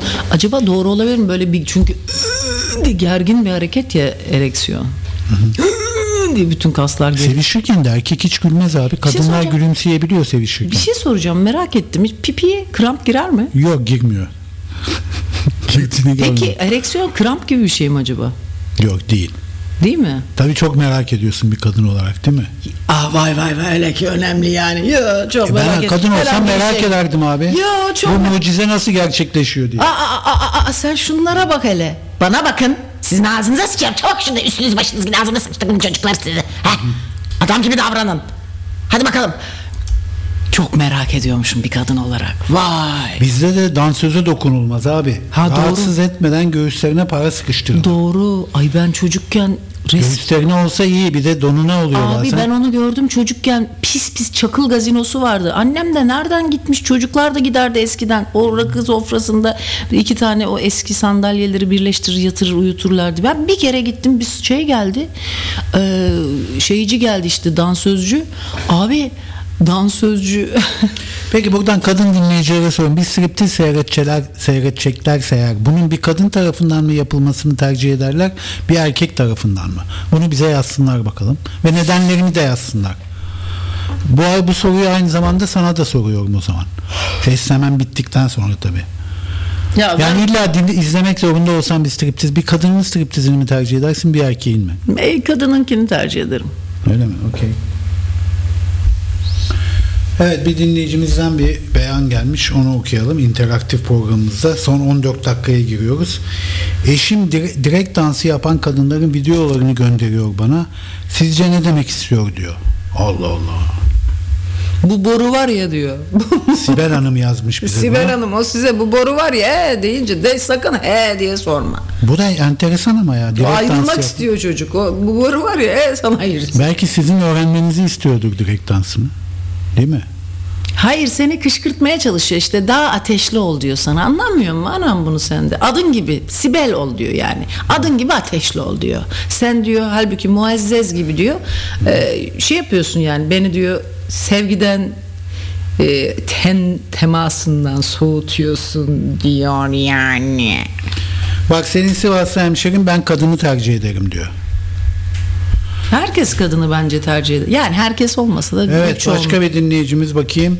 Seda Hanım da diyor ki ben de kadını tercih ederim diyor. Hayır, kadında malzeme çok çünkü. Dolay da kadın diyor. Tabii meme açacak, götü açacak, herifin kıllı götü. Allah Allah. Yani bunun peki heteroseksüellikle bir alakası yok mu sence?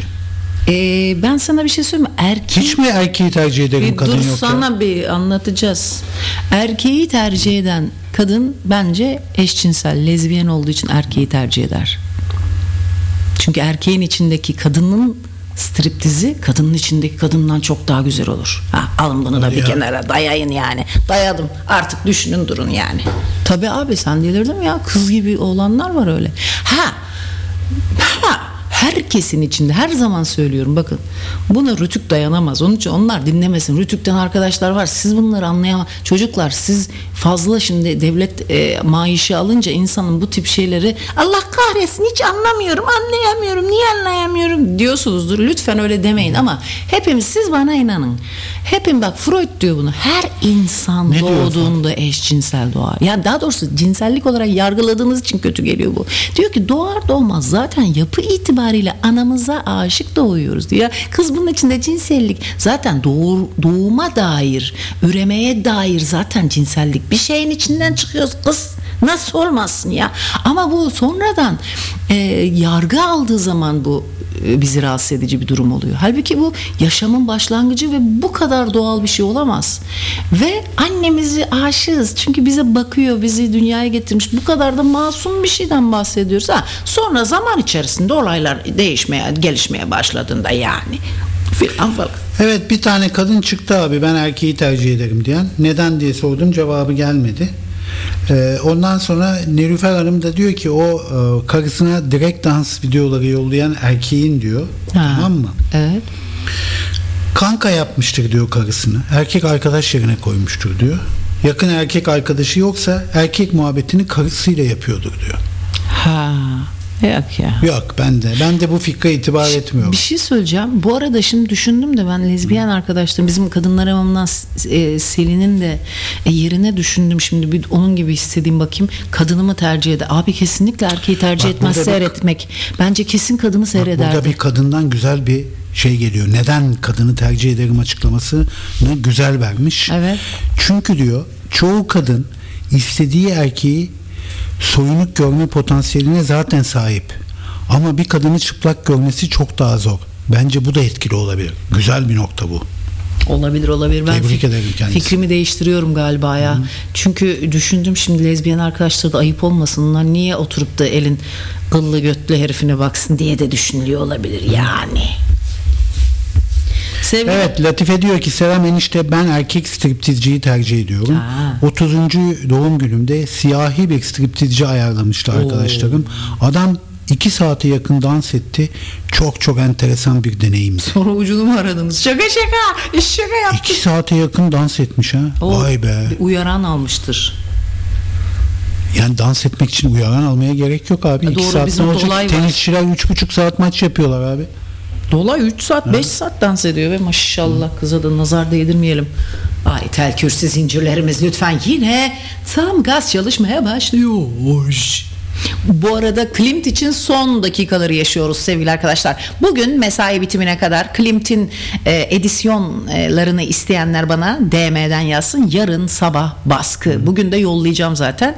Akşam vakitlerinde isteyen varsa Klimt'in, hatta bu Viledalı Kadınlar serisinin ismini de sizlere söylemek istiyorum.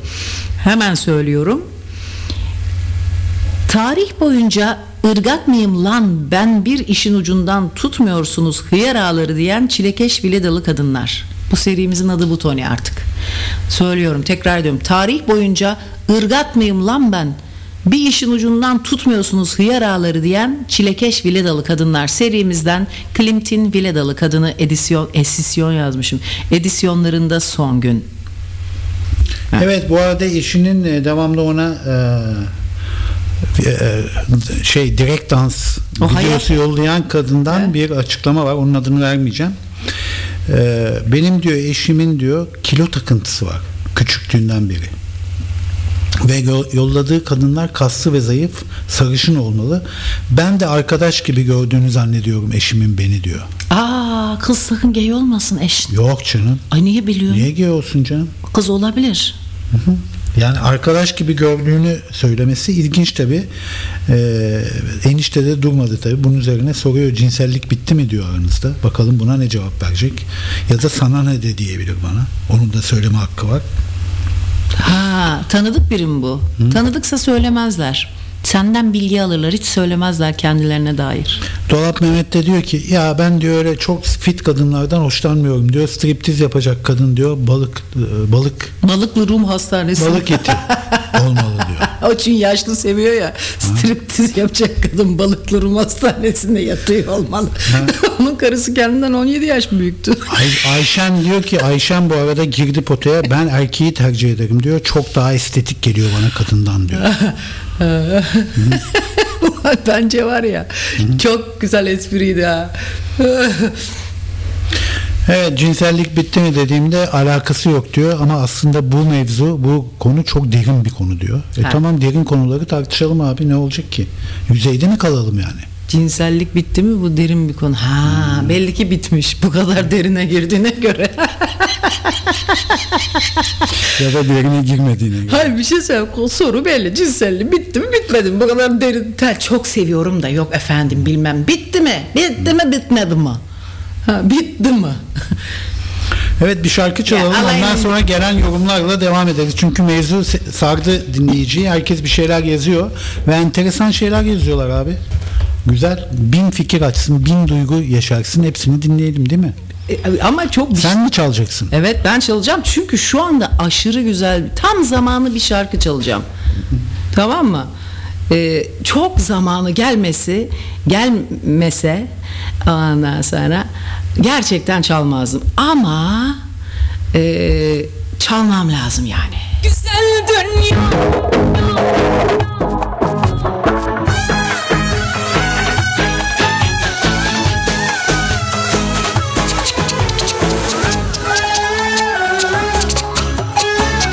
Yengenizden dinliyoruz. Hastasıyız.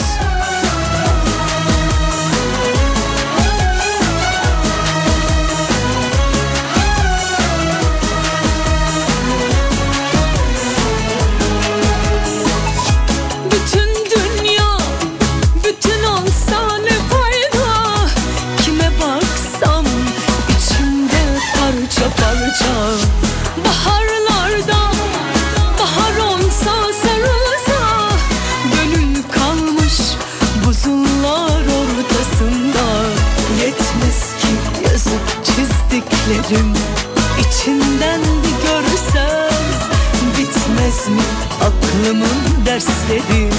Bağırsam derinden, kalbimde hep diken telleri. Çok uzak güvenden, olmazsa olmazım toprağım. Suyum aşk, dayan sen. Olsun varsın, ben böyle de memnunum. Halimi şikayet etmiyorum, sırf bil diye söylüyorum. Olsun varsın, ben böyle de memnunum. Halimi şikayet etmiyorum, sırf bil diye söylüyorum.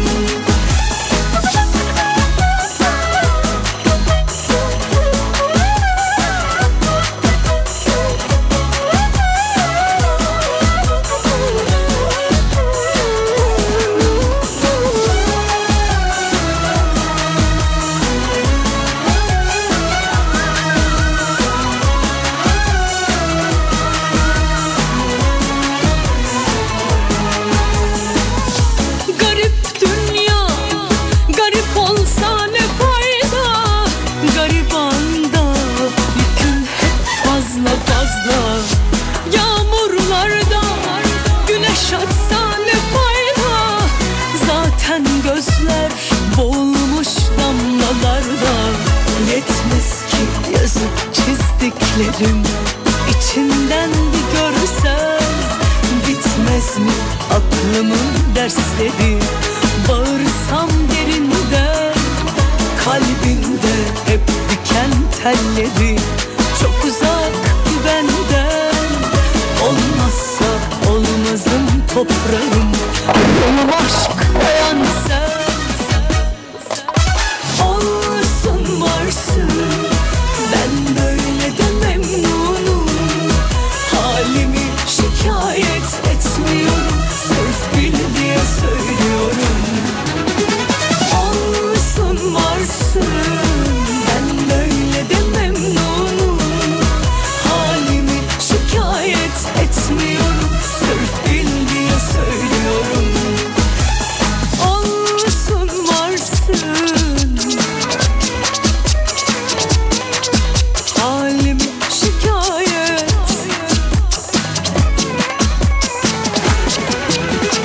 Olsun varsın, ben böyle de Sana bir şey söyleyeyim mi Toni?